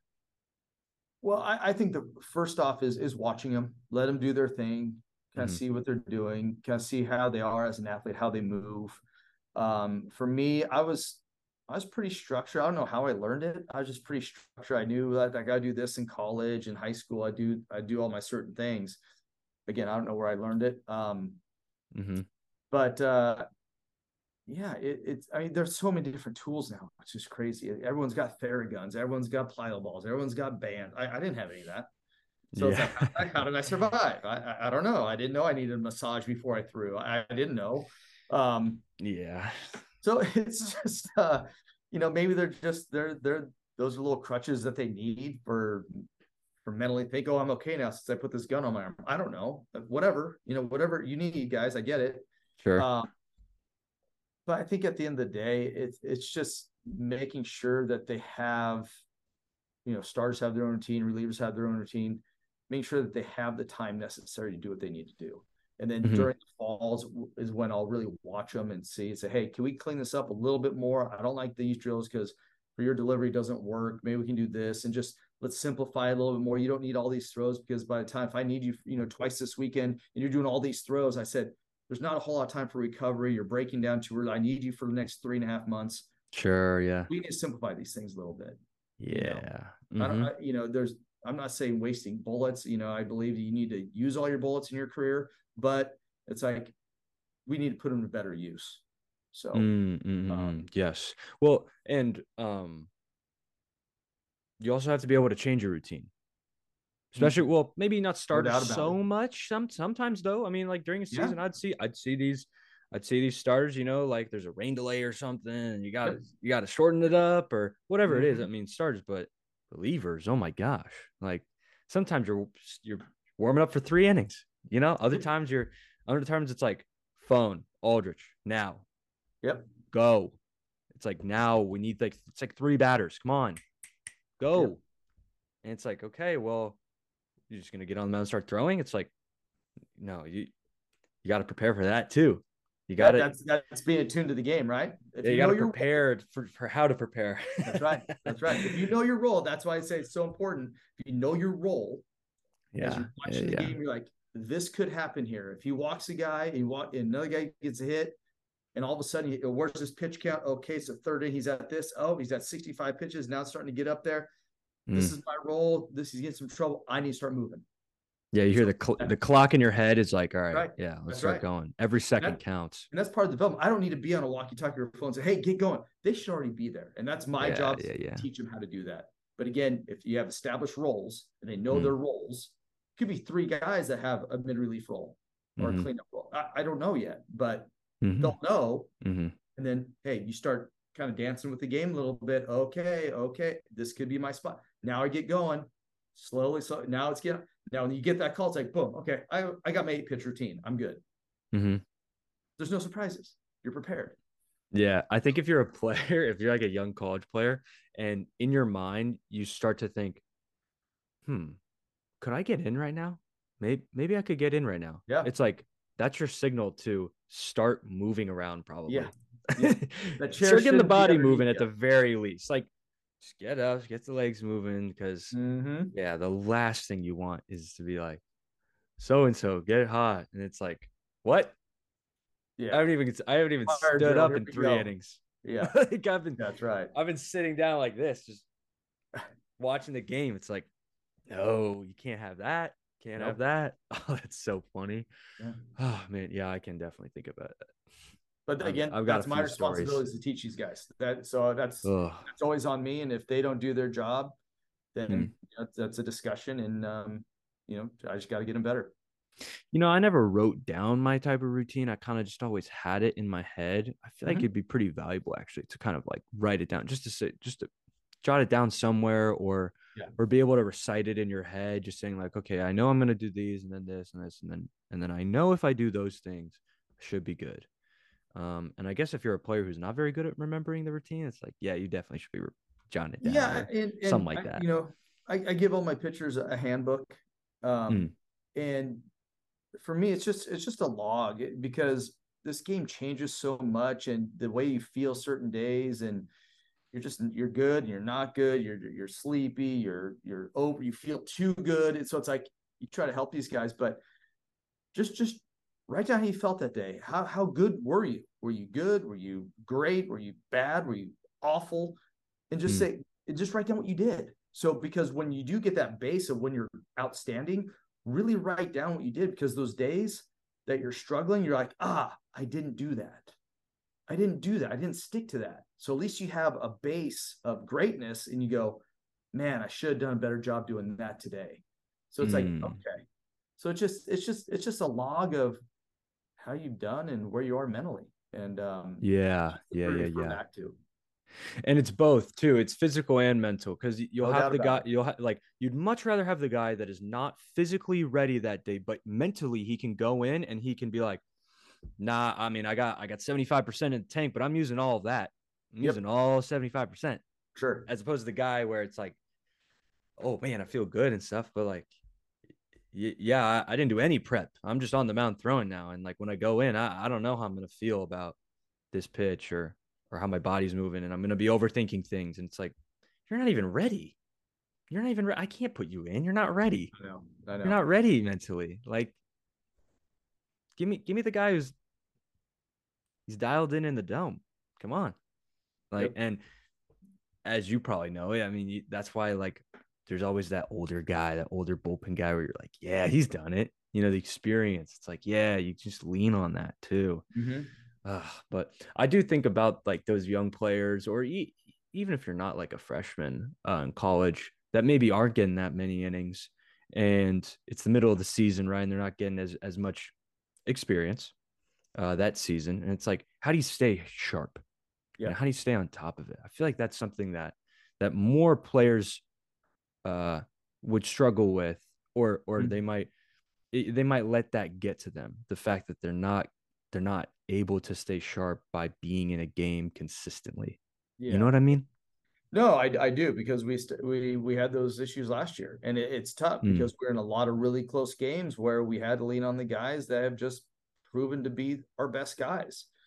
Um, and again, it just comes down to conversation, letting them know that next day when they're pissed and they mm, just don't want to, they're mad at me, and it's like, hey, this is why, this is what I was thinking. This is the role you would have been in last night, but we just didn't get to that point. So I know you're frustrated, all these things. I said, but you got to keep working. We're going to rely on you. You're going to be in this part. And sure enough, that day he got in that same role and he mm. got in there. He did his thing. I'm like, okay, do you understand now? There you Instead of go. me, Yeah. having the immaturity level, it's like, just please communicate with me. Let me know how you're feeling. Let me explain to you exactly what it is. If I don't have an answer for you, that's on me. Mm. But I always want to make sure these guys understand where we're coming from as a coaching staff. Just say, hey, this is what we're thinking. And the pitching, this is what we're going to do. This is where we see you. If you don't get in tonight, be ready to go tomorrow. And we'll probably be in this lesser role maybe earlier in the game. So There's something great about that transparency of it all too, is that a lot of players love to deflect blame and put it on you guys because it's of easy course, to, and I'm pretty sure I've done it before in my career too at some point, where yeah, I'm like, oh, he just, he didn't tell me, or he didn't, it was all on him, mm-hmm. like it's his fault, whatever it is. Yep, But if you're fully transparent, especially if it's like to the point where you're like, yeah, no, we didn't even consider you for this or whatever it is. That's just a random scenario, but sure, but when you can allow a player to realize that it's always always on them, like for you to say like, no, no, no, I don't just give you trust. Like you've got to earn it. You've got to mm-hmm. you're working for that trust. Sure, you know like if you're a guy that's not playing, like even if you're not getting used like at all, it's like, okay, that's letting you know you got to earn it. Like you got to do something to earn that trust, that like, mm-hmm. okay, you know what, we get in this scenario, maybe I will go to this guy, maybe I will, because he did this, he earned it, like goes a long way for you guys, I would imagine. I guess I'm assuming, but I would imagine. No doubt about it. I mean, for us, it's the work ethic. I'm watching Yeah. guys. I'm watching attitudes. I'm watching how they react. I want to see the hunger. I want guys to want to go out and fight. And at the end of the day, if you're not in, there's a reason. And if you don't know that reason, then better come ask me, because I'll be very honest with you. It's not Yeah. I guarantee it's not stuff. I guarantee it's not stuff. It's either execution or the maturity level, or you just aren't ready to be put in that position yet. Mm. So, I anytime I think about like the word stuff, and I think about uh this is the biggest one, it's vertical break. Everyone loves to talk about vertical break now. And I'm like, okay, if I can throw a four seam with like 14 vertical break versus like 18 vertical break, how much better of a pitch is that? Just if we're going off vertical break, how uh-huh. much better of the pitch is that? It's like, oh, well, it's this much better. Like, oh, clearly you'd rather have the 18 or something like that. It's like, yeah, but what if for example, what if the 18 is like coming straight from over the top and it's flat looking, it's like Mm-hmm. steep, therefore the VAA, right? Like it negates Yep, the vert, right? that's right. Versus Kimbrel, where it's like Uh-huh. right here, it's like, and it's like got a little less vert, but the angle, it's like, whoa. Deception. Yeah, It's yeah, it's like deception. so much harder to hit. It's like, why are we focusing so much on like the broad picture of like, oh, my IVB and my horizontal break is this? It's like, yeah, but how does it look? Does it look like that? Maybe, maybe not. Mm. Also, I love this too because um well, I love this because I feel like I'm good at it, but I love the notion of like, you know, late movement versus like not so late movement. The when a pitch can move like in the last 5-10 feet, before Mm-hmm. getting to the catcher's mitt, it's like, where's that measured? Like, where's that? Does that come into play? Because doesn't TrackMan track it like at 10 feet or whatever? And it's like, maybe things change mid ball flight too. Uh-huh. We've seen that. You see spin axes change mid ball flight. Like all the happens time, all the time. Like all the time. you see some really crazy pitches do that where you're I like, do. You was amazing. I had a AAA a couple years ago with the mm-hmm. Reds Yeah. coaching, and we had an 8-year major league veteran with us. Fantastic young man, father, kids, the whole deal. Okay. And his profiles would come back after games. Stuff plus. I'm looking at him at like his fastball is a 72. Well, 100 is major league average. I'm like, 72. I said, interesting, because I just saw him absolutely carve up that lineup for 2 innings, came back the next night, did the same thing. I said, again, you can get so caught up on these metrics that if you don't understand where the real angle is and deception that's being created, it's like there's not a whole lot of value to these pitches because there's so much more in terms of what the hitter sees and how they react. It could be a little funkiness to the delivery, regardless of what the pitch metric is. That's what the hitter can't pick up is because of the deception. Yeah, yeah. And this guy's an 8-year major leaguer, and he's just carving AAA guys up. And like, oh, well, here's this. And I'm like, I don't care what you say. This guy's filthy. Yeah, yeah. Yeah. If just come, please. Because I've seen a guy with 125 pitch plus that's rated off the charts, and he's just getting turned around left and right. I'm like, where does it play? Yeah. It's easy. So. That's the thing. Yeah, it's easy to see versus it's tough to see. I mean, that it's so funny. Like, and if you really want to rely on it heavily, you can say, okay, it's 72 stuff plus whatever.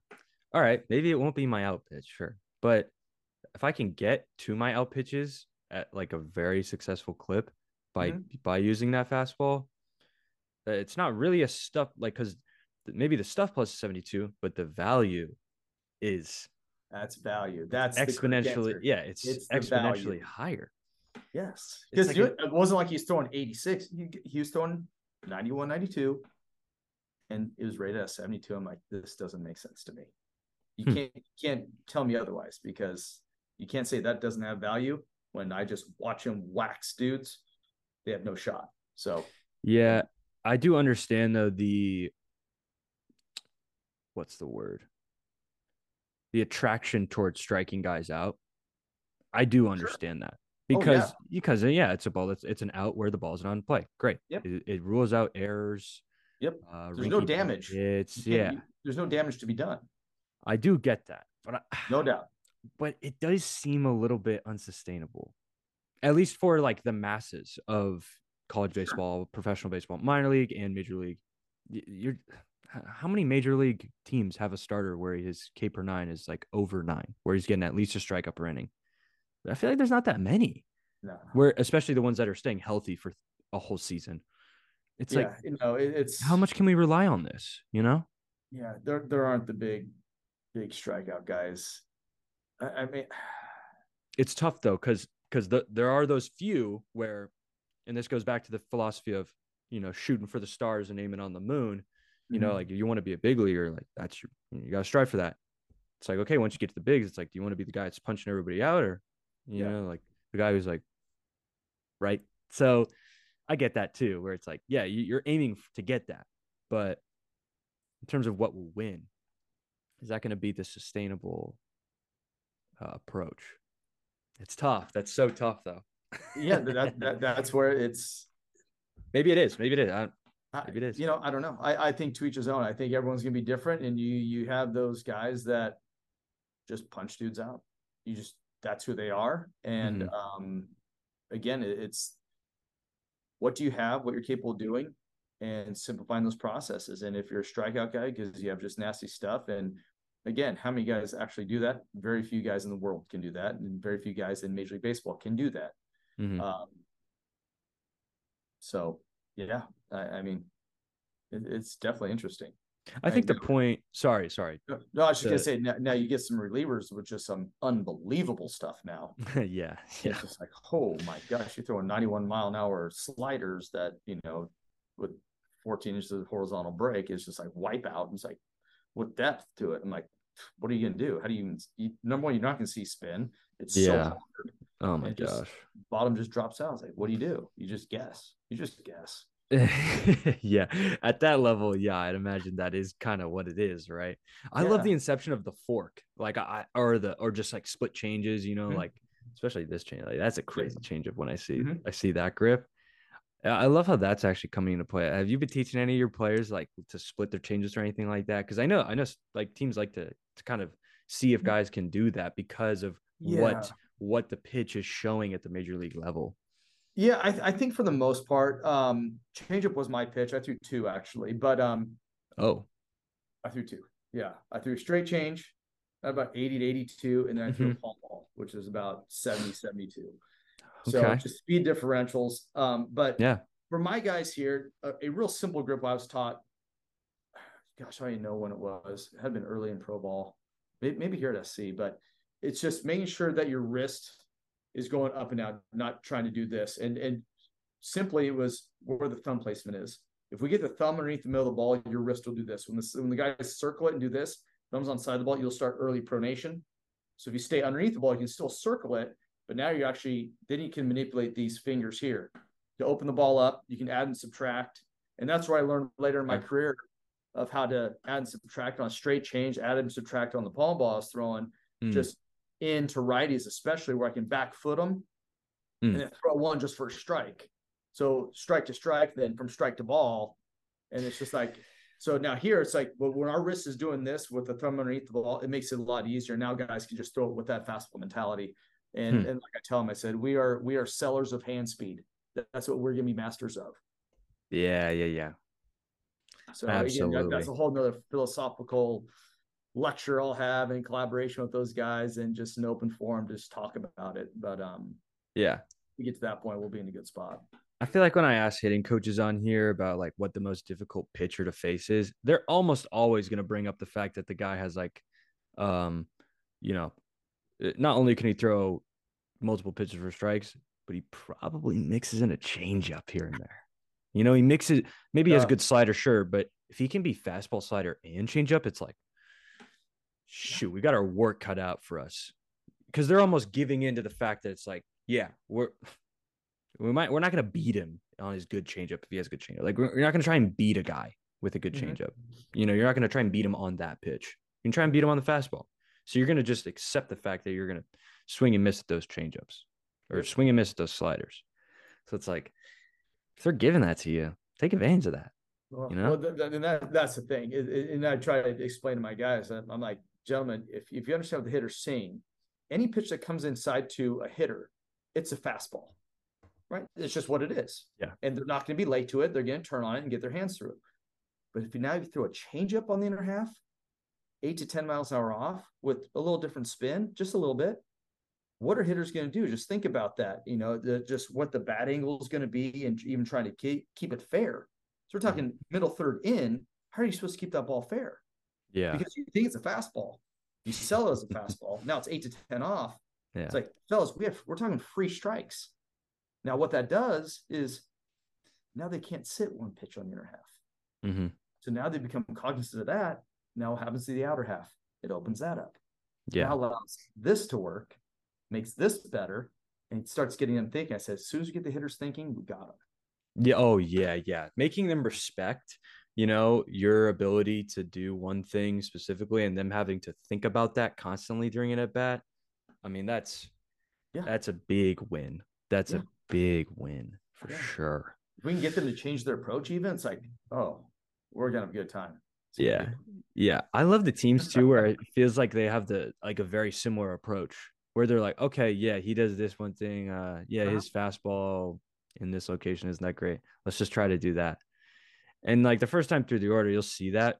You're like, okay, like they're all taking fastball in. All of them. Like, why? Mm-hmm. What are we doing here? Like, you're all trying to get fastball outer half. All Yeah. right, pretty easy. That's Yep. pretty easy to game plan Here we go. against. Like sure. Like you I said don't. earlier, they'll tell you. They're gonna tell you. Yeah, yeah. Oh, I love that. It's.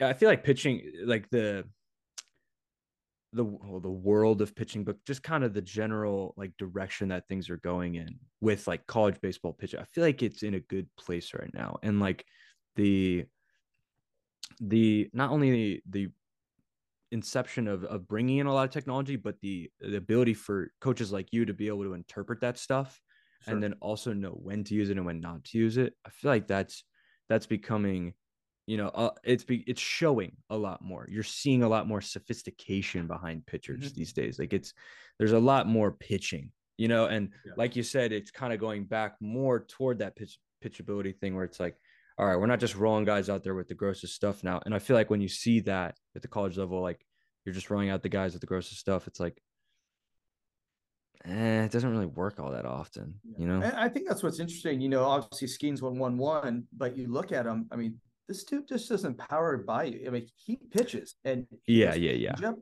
He throws a good slider, obviously, and a power fastball. But it's like he's not like he's just chucking. No, he's actually throwing the zones. He's pitching. He's got a good Yeah. changeup.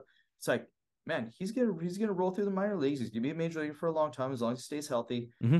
Because he's a pitcher with Yeah. ridiculous stuff. And again, that's one guy in the world with that Uh-huh. size and that kind of ability. Good for him. Yeah. I don't know if you've watched any of his video when they compare how he faces righties and lefties and how he moves on the mound. Have you Oh, I seen that at haven't. all? No, I haven't. I forget because I think someone was saying that he actually does it kind of backwards. I'm trying to remember if he goes first base side for righties, and he might be doing that. He might be going first base side for righties and first and third base side for lefties, where I think he's trying to like Great really angles. open up the plate, I guess. Yeah, and like Well, yeah, I mean, yeah, if he's a righty, he's a righty facing right. So if you get that left side, first base side, it's going to open up that angle that runs into righties. yeah, he's just opening up big time, and then he's doing the same thing to lefties, where he's just a lot of fastballs in, I think. And but Mm-hmm. even if he goes away, it's like it's still 100, and he's all the way out there, and it feels like it's way out there. Yeah. And I'm like, why are more people not doing this? I didn't think about this Yeah. before seeing that. I was like, oh, well, I guess I thought about moving around on the mound, but I didn't think about, like, oh, yeah, against righties, I'll do this, and lefties, I'll do this. Yeah. I feel like people should actually do that. Well, not should, but they could. They might be able to increase their like stuff or whatever, be more Sure. effective, I guess is the word with that. I mean, yeah, I don't know. I look at that and I'm like, maybe I'll try Pretty that. savvy. It's Yeah, pretty savvy. maybe. Yeah, Yeah. but it's got to work too. Like because there's pretty obvious ways in which you can do that the wrong way and it just like won't work. Mm-hmm. Um, I'm trying to think of an example right now, but I don't know. Anything to like, yeah, anything like you're saying to make the angle easier to interpret. It's like, yeah, you don't want to do that, obviously. I mean, But you're really just you're creating lanes. Whatever lane works yeah, best for you to opens up your vision, it makes you more comfortable, then mm, roll with it. yeah. But it is tough though, I would imagine, for a guy to have multiple. He I guess has figured that out, which is impressive. I don't know if One he guy in the world that does it. So with that kind yeah, of stuff, good for him. yeah, I was gonna say I feel like I don't see really anyone else doing that either. But maybe we will. Maybe we will in the Maybe. future. I don't know. But yeah, maybe. That's so funny you brought up Skeens. Yeah. Because it ain't like you brought up the fact that, yeah, he's a pitcher, one, got good stuff, two, but look at his fastball. And it's like, yeah, if it wasn't 100, like people wouldn't go that crazy over for it, honestly. Like a lot of the time, a lot of the Mm-hmm. time. But like his changeup, I actually love his changeup. Yep. Like metrically, it's like, okay, yeah, I think he loves it metrically. too. He loves it too. Yes. He's tons of Yes. confidence in it. Yeah. Well, oh God, he's got supreme confidence. That's crazy. Yeah. Guy with that kind of confidence on it, it's like, yeah. Yeah. But I mean, he's a case study in itself when it comes to college baseball. Mm-hmm. Just because I don't even know what his usage was on his fastball. I don't know how much he used it really, because I feel Yeah, like I he don't still know. mixed it a lot. I feel like he still was From able the to things I've mix it. seen, yeah, even it's his little pro ball clips. I mean, looks like he's throwing that changeup pretty well. Didn't see a whole lot of slider stuff yet, but um, I think he has a good feel for who he is. And again, if he's throwing that changeup in on righties, I mean, good luck. Good luck. Yeah, yeah. It's not just. I mean, that thing's like mid upper 80s too, right? Mm-hmm. It's like It's a got depth. It's got horizontal. It's. I mean, yeah. it profiles well. He's doing It great. which is funny too because him being a more of an East West guy, it Mm-hmm. it kind of begs the question like, okay, do you have to be an elite IVB guy to be successful? It's like no, clearly not. So No. can't push everyone to be a super verty guy. Like not everyone has to have a four seam and be super verty. It's like, Like the new term of tunneling. All I know is tunneling mm, is it's deception. You yeah, come out yeah. the same slot with all 3 or 4 of your pitches. It gets there and gets to play. Like you said earlier, it does its thing. It's deception. Mm-hmm. It's an efficient delivery. It's what it is. Yeah, I guess tunneling is the deception of the ball. Whereas like deception, when people hear deception, they might think the body, like hiding the ball physically. But it's like the true good deception is the ball, is the tunneling of the ball. That's right. Oh, that's tough though. I feel like that is got to be one of the tougher things to do in the developmental side, right? I mean that can't be an easy thing to to It, to accomplish great tunneling. well, I think it comes down to delivery. If you get on time with your hand through from your lower Mm, feet all the way up to your hand, if you're on time, you can come out of the same slot on every pitch. Now, again, we get to exactly what your profiles are, wrist and fingers and things like that, exactly what you are. Then you develop your arsenal, so to speak. And yeah, it, like fastball will mirror your breaking ball. right. If your fastball is 1 o'clock, your curveball will be at 7.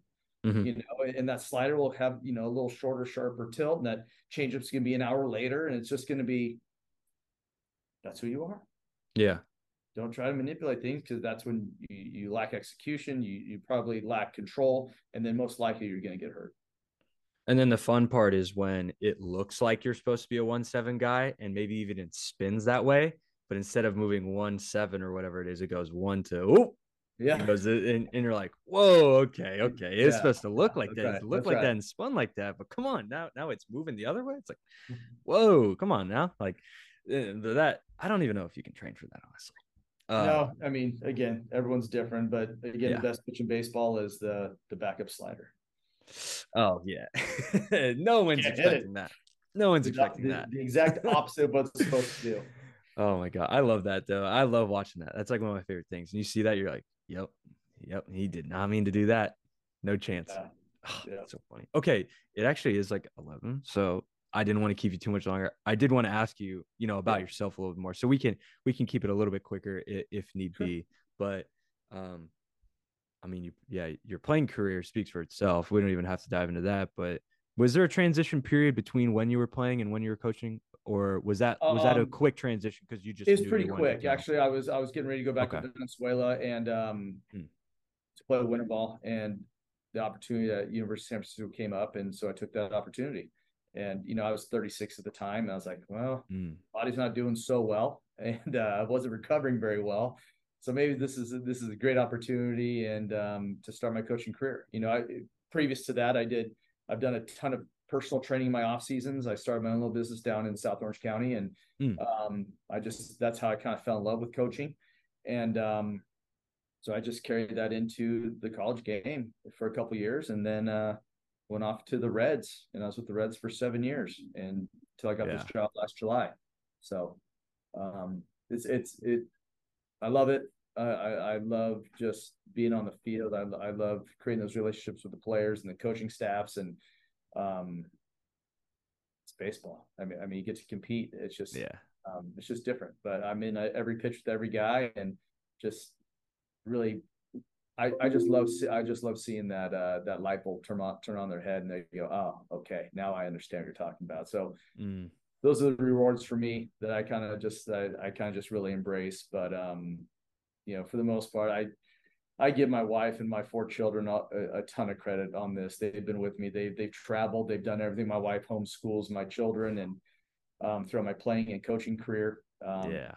And they are succeeding so much. I mean, my oldest son just got into USC, and he did dual enrollment, and he has 3 AAs, a couple certificates, and out of high school, he graduated college. He's got his A's before he graduated high school. So, and my daughter's starting Jeez. high school now, and she's to be on the same path. And my wife has her master's here at SC, and Hmm.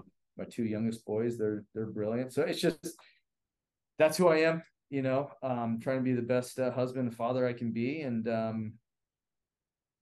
just love this game, and I love coaching. So it's me. If you could go back in time to Mm-hmm. your first year coaching self and give him some advice, what would that be? Um, I know it's kind of a tough one, honestly. no, it's good. I'm just trying to phrase this the right way. I would Okay. say, um, just observe a little bit more, listen a little bit more. Mm-hmm. Try not to fix everything. Establish those relationships a little bit better before you start going into it. Mm. I thought my intent was good. I just thought at points I went a little too fast for the player.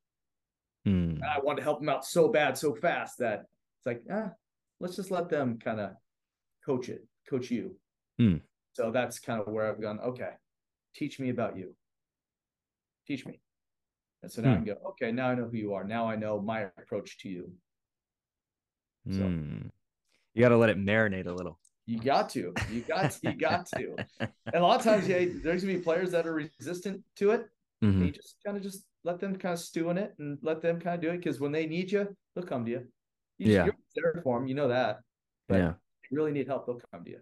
Some guys are 3 day, marinate. Some guys, Yeah, you need that whatever it is, like 40-day dry age kind of stuff. sure. Yeah, Yeah. you need to really let it sit. That's Yep. funny. I like that though. I like that. Okay, let's talk about USC real briefly in terms of just, you know, an aspect of USC, the school. So not the program, but the school that you really like about it that most people may not know. And I know plenty about it. I know you know plenty Sure. about it, but the common high school player might not know about the school. Yeah. We're so rich in tradition. I think from the academic standpoint, Mm-hmm. our business school is number, I think, 6 or 7 in the nation. We have number one cinema school in the nation, dentistry number one, communications number one. Mm. We have every resource possible for all of our student athletes. We have 85 subject specific tutors for our players whenever they need it. Mm. It's like, man, this is pretty great. Obviously, as a student athlete here, you have some privileges in terms of food and things like that, which are fantastic. We're Mm-hmm. improving a lot of facilities here. Um, it's just so rich in tradition, legacy of former athletes that have come through here. And we call it kind of like our little oasis here in downtown LA. I mean, with the revival of LA Live by the I don't know what it's called. It was Staples Center. I don't know what it's called now. The Oh, crypto arena. crypto arena. Yeah. All the new hotels, and it's a mile and a half here, and it's all cleaned up. It's a far cry from what it was 25 years ago when I was here. Mm-hmm. Our new USC Village, it's kind of like you're in an Italian plaza with all the fountains and eateries and Trader Oh Joe's and yeah. Target, and got housing above it for all the students. Mm-hmm. It's a special place. It's our little oasis, and it's an unbelievably beautiful, well manicured, just campus. It's gorgeous. Yeah.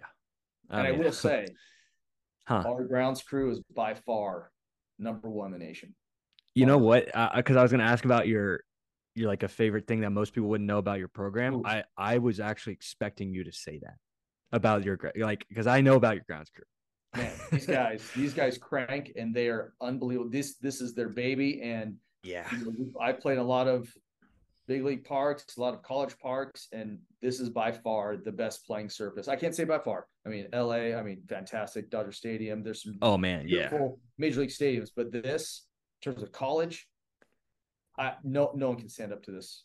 Mm-hmm. This surface, how they do this, it's manicured by hand on a daily basis, and they are very prideful in their work. And like I said, this is their baby, and they do an amazing job. I will say there is nothing like a good natural field. And Mm, so many teams have turf fields now. I mean, I have Tulane turf field. I mean, it makes sure, sense for the weather, but sure, but absolutely. but a nice natural field. Oh, It looks fake. Honestly, we I have know. recruits out. They come out there. Is this real? I'm like, yeah. Like, no way. Like, Yeah. as fake as it looks, it is real. Feel it. And parents are like, unbelievable, and it really is unbelievable. And Yeah. testament to these guys. They work their tails off, and they're amazing people, and they do a fantastic job. I hope your players know that too. I mean, you got to appreciate that kind of stuff I tell because them every day, you guys know how good you have it.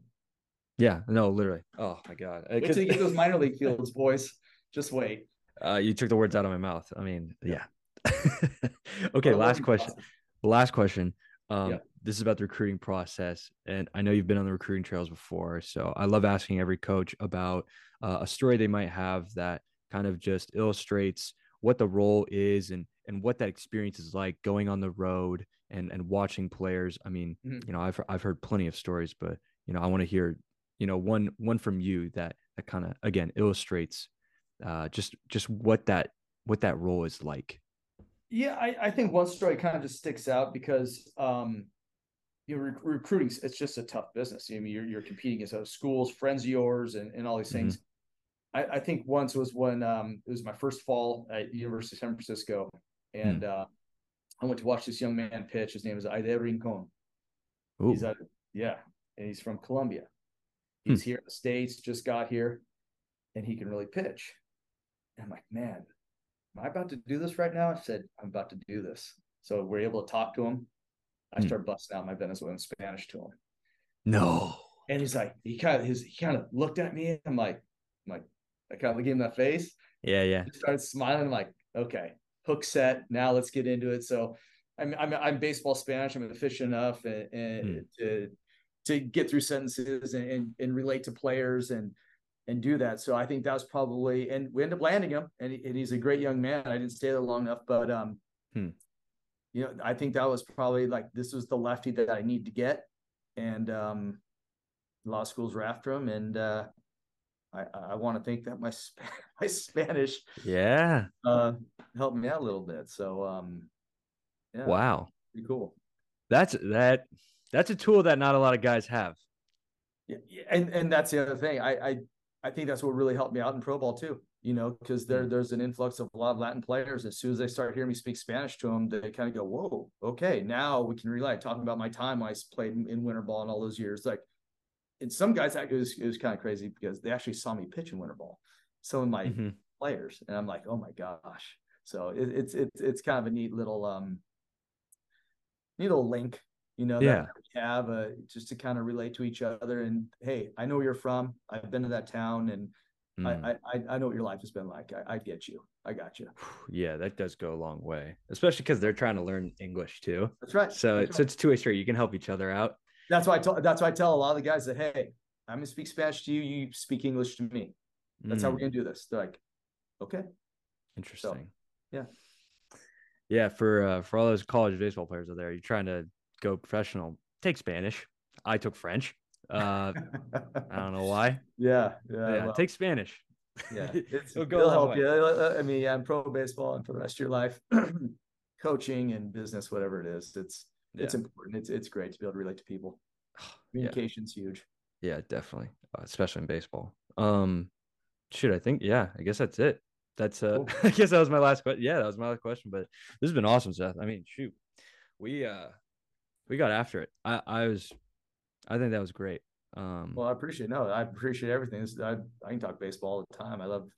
Yeah. I love slinging some information around, talking, and um, getting. I mean, I'm a coach. I learn every day, and just continue to learn, so you help these young men. So Amen. I think that should be the closing words right there. Just keep learning. That's that's it. it. Player, coach, doesn't matter. You're Doesn't always matter. learning. Be hungry to learn. Love that. Well, Seth, thank you for coming on. Um, that'll be the last thing I say. And I do want to talk to you really briefly after we sign off. Yeah. But that is going to do it for this episode. And we will see you next week on Player to Cool. Prospect. Cool. Thanks, Jack.